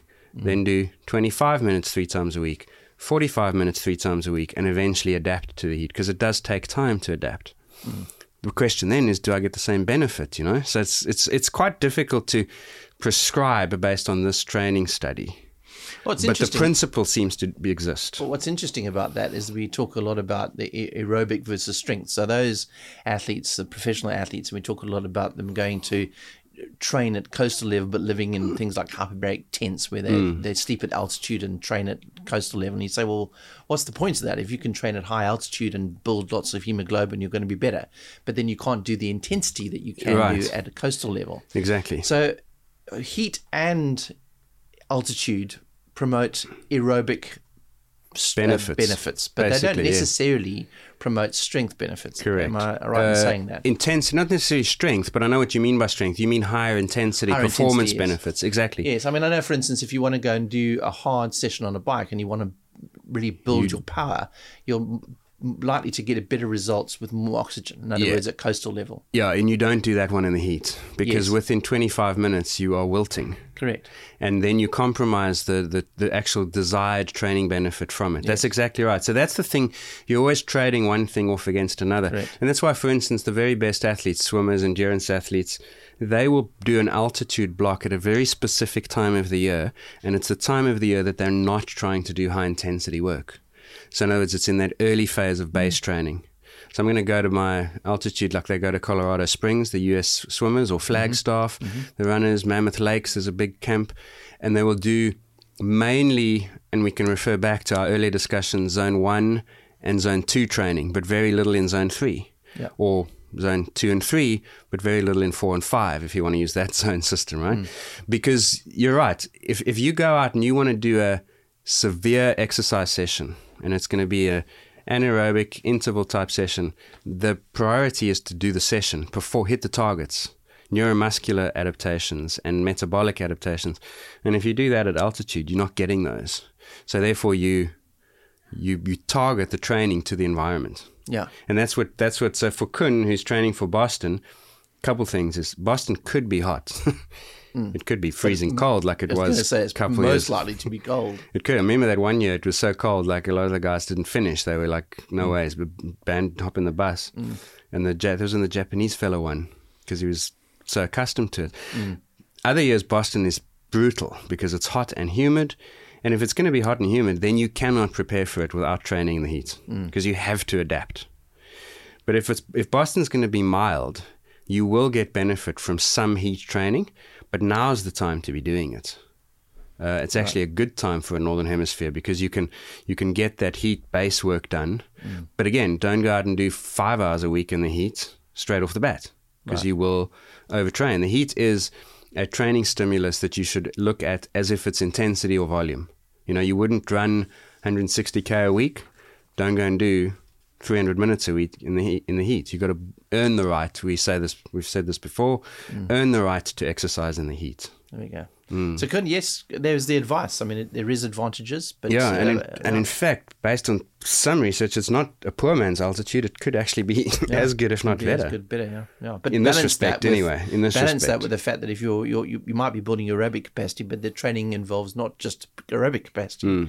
You want to build other things as well. And incidentally, so what's happening in the heat is we sweat, we lose plasma volume. Yeah. Our body makes more plasma. It dilutes our blood. Our kidney senses that. It says, whoa, hang on. I don't want this dilute low hematocrit. I'm going to make more red blood cells. And so that's the cause of the hemoglobin mass going up, is that our kidney, they call it a crit meter. They're saying that the kidney's monitoring the hematocrit, and if you increase it with plasma volume expansion, like the heat, we'll just chuck out some more hemoglobin. And that's the mechanism for it. Okay, so a couple of quick questions we're going to get to, and then we're going to just, for our last part of our discussion today, we're going to talk about something which Ross and I can not really figure out where we stand on it. But very quickly, there was a question from Paulius Pecura. He says, I'm probably a wee bit late, as he's from Scotland. That's why he uses the word wee. There was a recent article from Keswick Mountain Rescue where a runner got hypothermia and body temperature dropped to 18.8 degrees Celsius. And we're talking a couple of episodes ago about training in the cold and what the minimum temperature, I think the record you said was... I think 13.7 or 13.4 in a skier in Scandinavia. And I might have stitched you up there because there were two... John McGibbon also emailed about the same article. Because they'd both heard the podcast, these two patrons, and both emailed. And I don't know which one, whether it's Paulius or John, who's Scottish. I'm leaning towards McGibbon because I basically gave Mike a summary of the questions you'd sent in, and I just grouped Paulius and John together. So I'm apologizing on Mike's behalf for that. It might be John from Scotland, but nevertheless, Paulius and John both, it caught their eye, I guess, because they listened to the podcast. And it's relevant in Scotland because it's cold there. So this was a... Yeah, this was a runner who basically was running with mates and got hypothermia. Then they put him in what's called a survival bag, something you run with when you're running in South Africa. I don't even know what that is. I'm guessing it's one of those foil space blanket type things. And they went and fetched the Keswick Mountain Rescue. They came to find the guy. They found an empty bag. But luckily he'd been bleeding because he'd cut himself on the ice. And they were able to find this guy completely comatose. I mean, he was frozen and clinically dead. Sure. But in the article, it actually talks about their principle is you're not dead until you're warm and dead. You've heard that one before. Yeah. And so they get him back down to the hospital, I think Newcastle. They get a special machine, which we spoke about in that podcast. Remember, I told you about how you have to warm them slowly. Yeah, you got to warm them slowly by actually taking the blood out and putting warm blood back in. Mm-hmm. Fascinating. So he made it through 18.8. This was in January this year. And the article on him, one of the articles that either Paulius or John shared, he's running a race now to raise funds for the rescue team that saved his life. So incredible. Amazing story, yeah. Well, thanks for that story. And then Tony Abbott, and this is something I didn't realise, but he was talking about an under 16, he's a parent of an under 16 cyclist in the UK, and apparently the UCI have just changed the rules regarding gearing on bikes for that age group under 16. In other words, previously, apparently you weren't allowed to have a gear lower than 14 teeth on the back. In other words, most bikes these days will have teeth between 11 and 10 on the back. So they can only have a 14. In other words, they don't have a big gear on the back. But they've changed that now to accommodate all the gearing that's available. So in other words, there's no restrictions on those kids. But I mean, I suppose it asks the question, first of all, why did the rule exist in the first place? Yeah. And why has it changed now? He's suggesting because they've now found out, according to research, that riding big gears doesn't destroy the knees of youngsters. And I looked for that research. I found the UCI document. I tried to look into other UCI published it. I could not find a specific research paper that studied this. I doubt it exists. But I think what they're claiming is that the absence of evidence equates to the evidence that there's no risk. As if there was a risk of riding these big gears on knee injuries in youth, they would have had it. Because there certainly are papers that show that one of the predictors of knee pain in cycling is pedaling high torque, low cadence. Yes. So it is logical, and most cyclists listening to this will know that if you go out and you spend a week riding at like super heavy gears and low cadence, you are going to have knee pain. Your knees are going to ache. You're going to feel that joint issue. It's logical. Now, what's interesting is that the wording was that the rollout distance couldn't exceed 7.93 from your gear ratio. Now, in other words, that's the distance per pedal stroke. Exactly. Right? It's the revolutions of the wheel. So in this, it's the rollout. It's the distance per pedal stroke, which is calculated by the revolutions of the wheel and the wheel circumference. Right. So depending on what wheel you used, your potential gear ratios would change. Right. Yes. So if you were riding in like Paris-Roubaix for juniors and it's cobbles, you could ride a bigger wheel, like slightly higher, like you might ride a 28, which has a slightly higher circumference, and then your gear ratio would change. But you couldn't get away under that 7.93 meter limit that they set, short of having a 52.11 maybe. 52.14. 14, yes. 52.14. Most bikes now would be like 53.11. And a 53.11 gives you a rollout of it depends on your wheel circumference, but about 10 meters. Yes. Right. There are calculators online where you can actually work out your gearing based on the meters per pedal stroke, which gives you an idea of what your gearing should look like. Yeah. So that the one rationale was, and Tony in his message introduced himself as the father of a 16-year-old cyclist. So his concern is around the youth. Now, the rationale for it in the first place is sketchy. I found some articles speculating that it's either the knees or it's the speeds. I'm not convinced by the knees, because you could be like, pick another gear. I mean, you just got a bike, right? Yours is a 40. What are you riding? 40? Well, I've got a one bar on the front of my new bike that I bought. It's a Bianchi gravel bike, and it's a 40-42 on the back with a big gear of a 40-11. Yeah. So right. So let's say you're in your 40-12, right? I mean, that's not an aggressive gear ratio. Not really, no. But a 6% gradient it is. Yes. Because now, the point I'm trying to make is that I don't see how you spare kids' knees with gear ratios when they're going to go up climbs. Because they're going to go because they're never in 53.11 anyway. 100%. So that didn't really make sense to me, because, like if you're just out of interest, if you're in a 53.11 on a flat road, well, any road,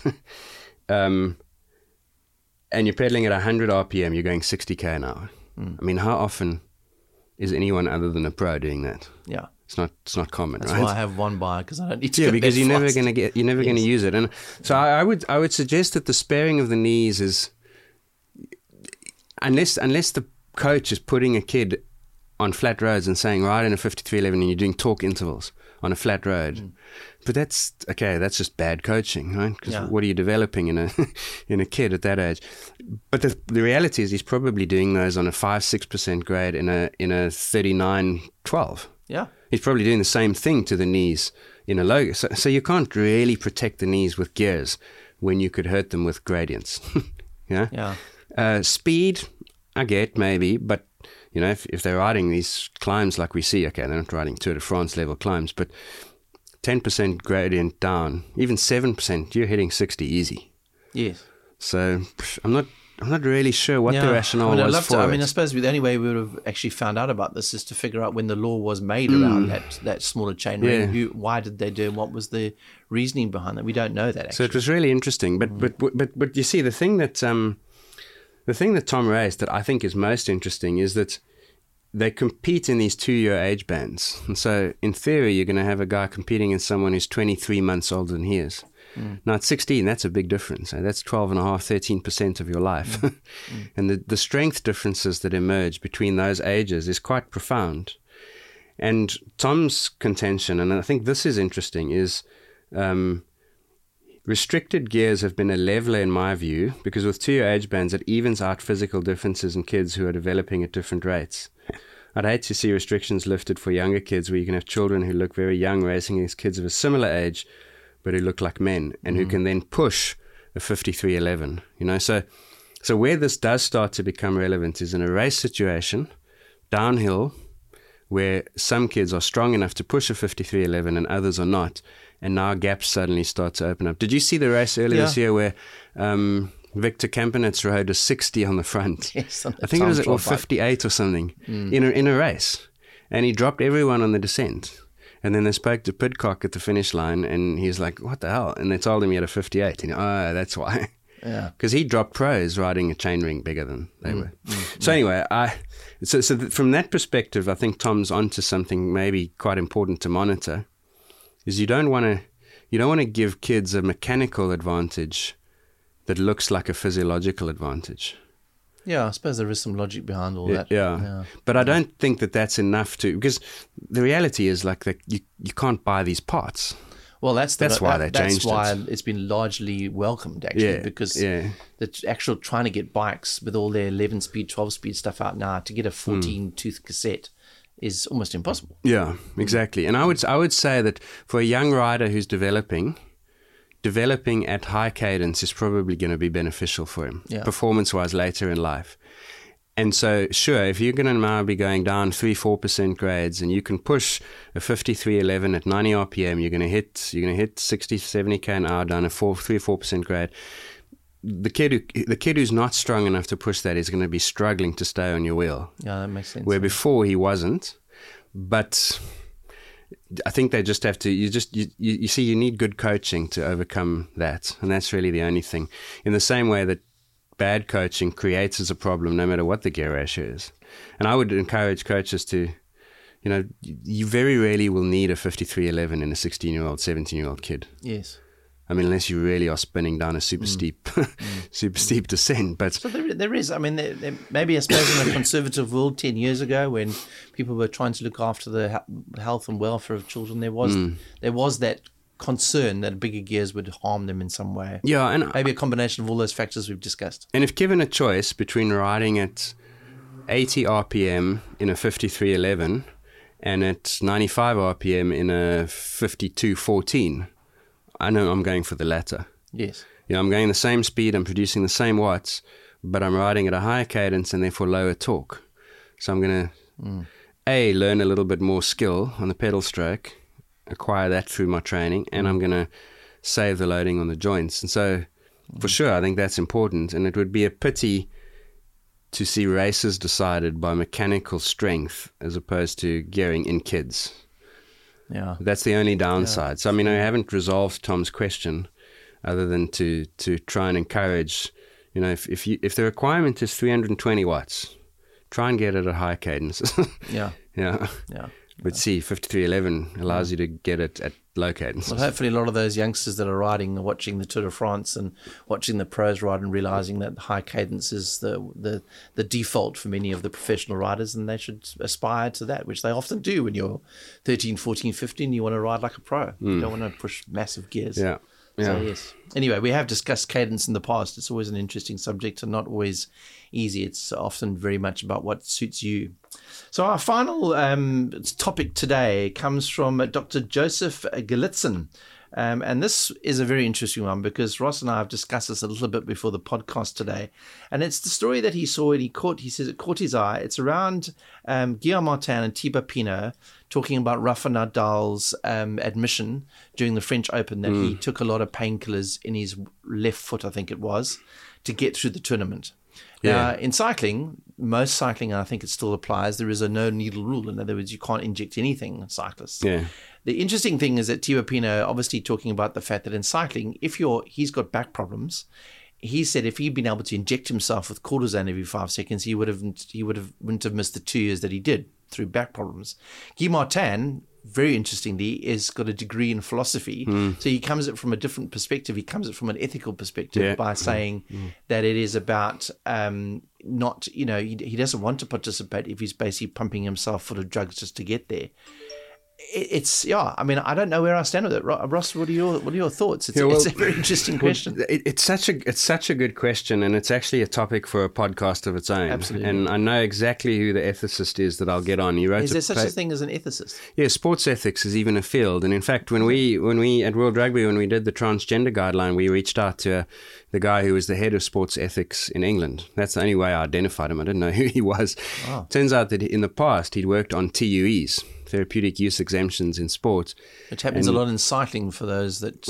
all sports. Well, I suppose also, it's in other words, it's a certificate you get from your doctor to exempt you from, in other words, to say you can use this in competition because you need it. Not from your doctor, from WADA's panel. From WADA's panel. So in other words... I've got this condition. Asthma is the most common one for which TUs are granted, and therefore I need permission to use a drug that would otherwise get me banned. Yes. And they say, yeah, we agree, you've got asthma. The problem is we know that athletes cheat the system. So, for instance, Salazar was alleged to make his athletes run up and down flights of stairs just before they went for the lung function test so that they'd be fatigued, underperform in the lung function test in order to get the prescription for some of the drugs.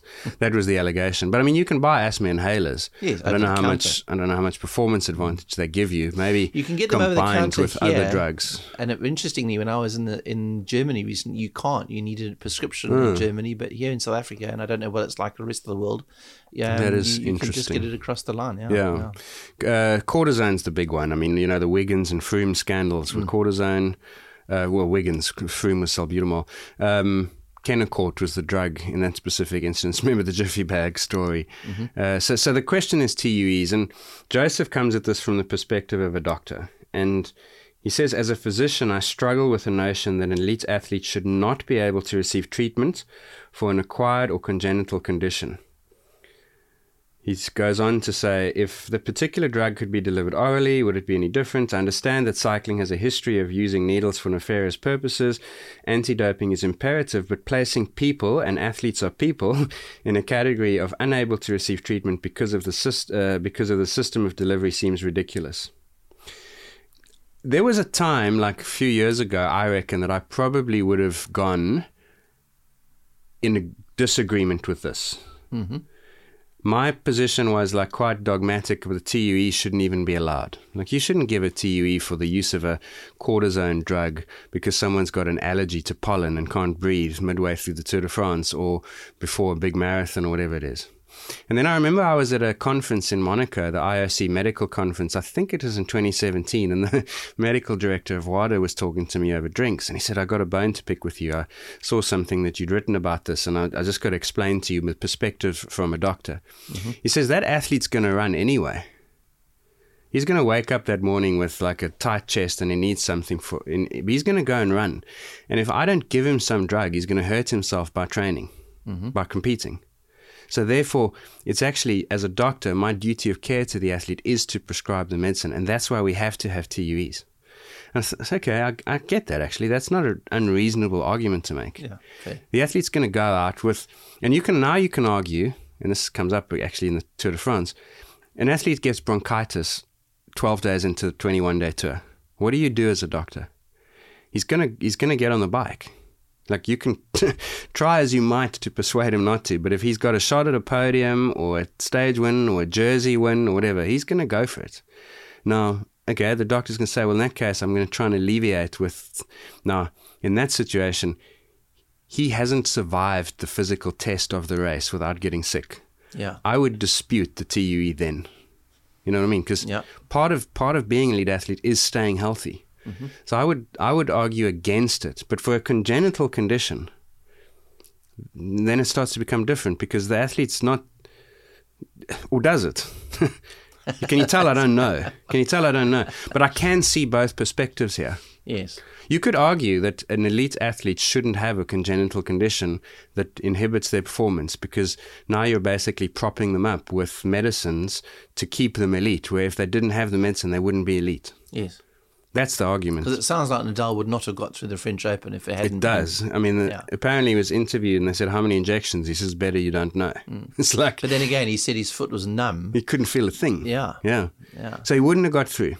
Yeah. And actually I thought of Joseph again last week in the context of Nadal, because he pulled out of this Wimbledon semi with an ab strain. I guarantee you they were trying painkillers and injections then.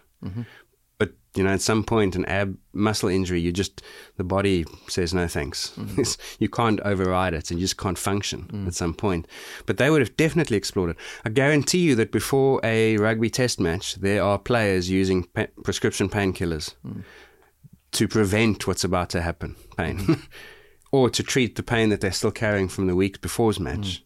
Is that good? Or obviously it's not good. That's a stupid word. You see, the thing is, you can also extrapolate it right down to the average person participating in a marathon or here in South Africa, the Comrades, which is an ultra distance, where there are people who run those races taking pain medication the whole way. No, I think that becomes a thing, and I fundamentally disagree with that. I agree with Guy Martin in this case, in that he doesn't want to participate if his body's not allowing him to do that, or he needs drugs to get through that process. And I agree with him as well. And in fact, I think in fairness to Joseph's his question, I don't think he would advocate that either. He's saying, I think here are congenital conditions. So I took us away from that. How do we define a congenital condition, just for explanation purposes? Well, this is so he talks about it's unreasonable. He struggles with the notion that they should not be able to receive treatment for an acquired or congenital condition.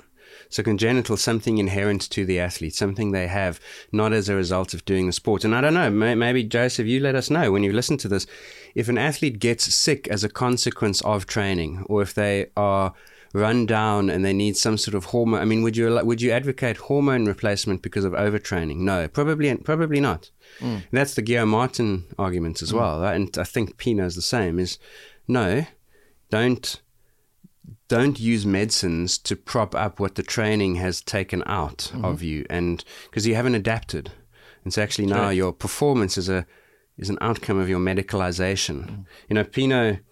And Joseph talks about Pino did not treat a back injury properly for a number of seasons because it required a needle and steroid injection. Personally, I don't think the French position is laudable, and for that matter, in certain circumstances, ethical. So maybe Joseph would allow for certain acquired sports-related injuries to be treated, and I would say out of competition, it's okay. But in the case of Nadal, which is the example that he uses, and this is where I think there is less of a grey line, is that Nadal was actually too injured, theoretically, to participate in the French Open, but he won it. Yes. And there's nothing congenital about that. That injury. Well, the condition, it's called Mallevice or something. The foot injury supposedly is congenital, right? Right. Okay. But it does. He was born with this condition. That's the argument on the other side. But I absolutely hear your argument. Is that had it not been for drugs, you wouldn't have made it through that tournament, let alone won it. Yes. So therefore, have we? And the wording in the wider documents around TUEs it's interesting. It's changed. In the very beginning, the wording used to be no competitive advantage. It's now sort of morphed to, in all probability, only returns the athlete to the level they would have been at. So it's quite soft now. It's probability, it's probabilistic, it's the level they would have been at. So you could argue that Nadal would have been at that level if he hadn't had that condition. Well, but he did. Yeah. Pino would have been riding for 2 years if he hadn't had back problems, but he did. And he's not allowed. So there's certainly a discrepancy from one sport to the next. Yeah.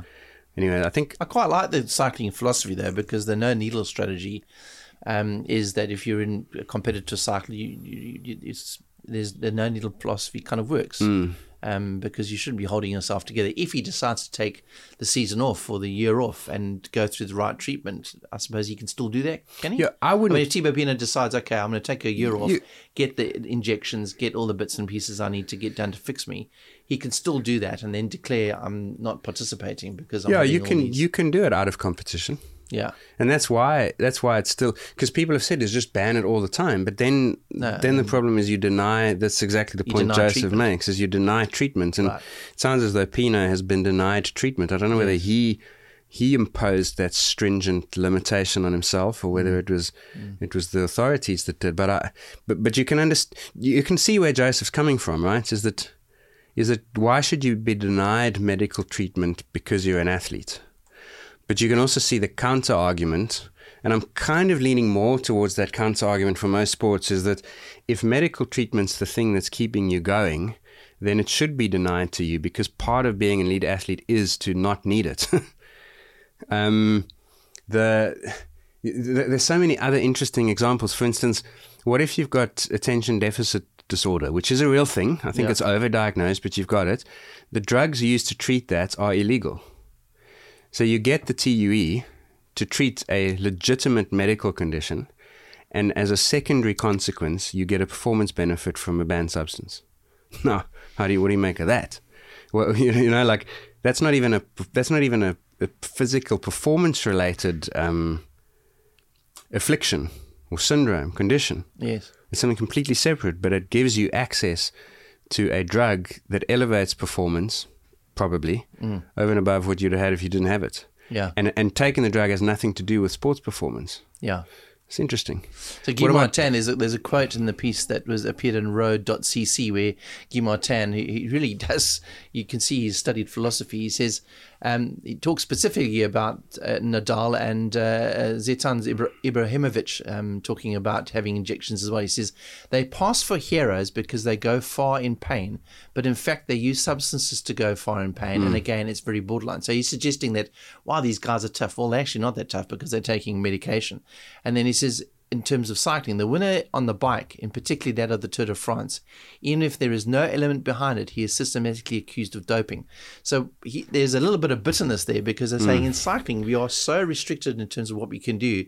But here's Nadal and soccer players using this stuff randomly, and they get promoted as heroes, and cyclists get vilified as dopers. Yeah, and you can understand why. Yeah. So there's definitely double standards. And again, Joseph makes that point in his message, and I agree with him entirely. It's just a really interesting area, because what about like LASIK eye surgery to improve your vision? Yes. To what extent can you change? Yeah, baseball pitchers have elbow surgery so that they can pitch faster. There was also the story, and I don't know whether we ever confirmed this, about Nino Schurter, who had apparently bored out his nasal passages really surgically to allow more air to go in there. And I have yet to confirm whether the story was true, but there was a story about that. Wow. Now he's trying to help himself by changing his physical ability, I guess, to some extent, whether that story is true or not. Yeah. But again, it's in that same realm of to what extent can you assist your own ability? Should you just be naturally the way you were born? Yeah. I mean, I think again of rugby, the sport I'm involved in now, is like at halftime in a World Cup final, if a guy's got like a wrecked shoulder, like I guarantee you they're taking something at halftime so they can shouldn't be back on the field. Yeah. I agree. And so almost then in that situation, okay, so then let's ask it this way: is what if it was a concussion? Yes. What if he's taken a knock to the head, and at halftime the doctor recognizes it and says, actually, you know what, I'm going to send you back on there because it's a World Cup final. That's negligent medical care. It's a disaster. I mean, that's a death waiting to happen. Now, shoulders maybe not a death waiting to happen, but it's a bad injury. I remember hearing it could end that player's career, his life, by shoving just some cortisone in the shoulder, because right. In the instance of brain injury, but even in the shoulder. Yeah, exactly. So then you got to say, okay, the ball's got to be in the doctor's court, just to say, like, am I doing harm by treating? So the one way to look at this is to say, what if TUEs didn't exist? A whole bunch of athletes would go out in pain, or they'd quit the sport. And some would say, well, actually, it's better they quit the sport because it's safer for them to quit than to continue with medical support, right? That's the medical ethical argument against TUEs. But at the same time, sometimes the athlete would go out and do the sport and incur more harm without a TUE than with it. Yeah. And that's ultimately, it boils down to the person on the ground making that assessment at the time. And maybe that's a very unsatisfactory conclusion to his question, because I don't know if we can conclude this one. I mean, I don't know. Like, one thing I do know is if you get I'm erring sick, more on the side of Thibaut Pinot and Guy Martin, to be honest. I think I am also, but I do understand Joseph's point. I would say definitively, if you get sick in the course of an event and you need a drug that is performance restoring, that shouldn't be allowed. Yeah. I think that for me is like, okay, pin that one to the wall. That's a grey area in itself. For asthma, if it can be diagnosed objectively and properly, I think it's fair to have a TUE. But again, I've seen people on social media say, you're an elite athlete, you should be filtered out by asthma. If you've got asthma, you shouldn't necessarily be a top cyclist. Make it pure, like in other words, exactly. Like, so, okay. Having thought I was heading towards a conclusion, I've now moved it even further away from concluding, which is all in support of this idea that we actually need an ethicist here so that we can chuck this to them and like really try and understand it. Yeah. Because I don't think there's a right or a wrong answer here. I get what Joseph's saying. I got what Alan Vernack was telling me at that IOC meeting, and I understand it. But I don't want to see a medical experiment or a medical intervention win a title over a natural athlete, like Martin says. Yeah. 100%. Well, it is a very controversial subject. And let us know what you think about that particular issue, because we're not particularly decisive on that ourselves. Don't forget you can interact with us on our Twitter feed, which is Sports Sci Pod. Of course, Ross is on Instagram, on Twitter, and myself. And tweet us. Let us know what you think and about all the subjects we talked about today. So a big thank you to Josh and to Jason and to Dr. Joseph and Kun van der Ree, along with also Julie and Tom Abbott, who all supplied questions from our patrons. They've been fascinating to discuss. It's been one of our longest podcasts we've ever done, but it's been absolutely fascinating to listen to Ross's insights and to hear your questions and your tips and some of the links you've sent us as well, which have given us some insight into these very complex subjects. But for now, it's goodbye. Follow the Science of Sport podcast at Sports SciPod and on Instagram at Science of Sport Podcast. Ever catch yourself eating the same flavorless dinner 3 days in a row? Dreaming of something better? Well, HelloFresh is your guilt-free dream come true, baby. It's me, Keke Palmer. Let's wake up those taste buds with hot, juicy pecan-crusted chicken or garlic butter shrimp scampi. Hello Fresh. Stop dreaming of all the delicious possibilities and dig in at HelloFresh.com. Let's get this dinner party started.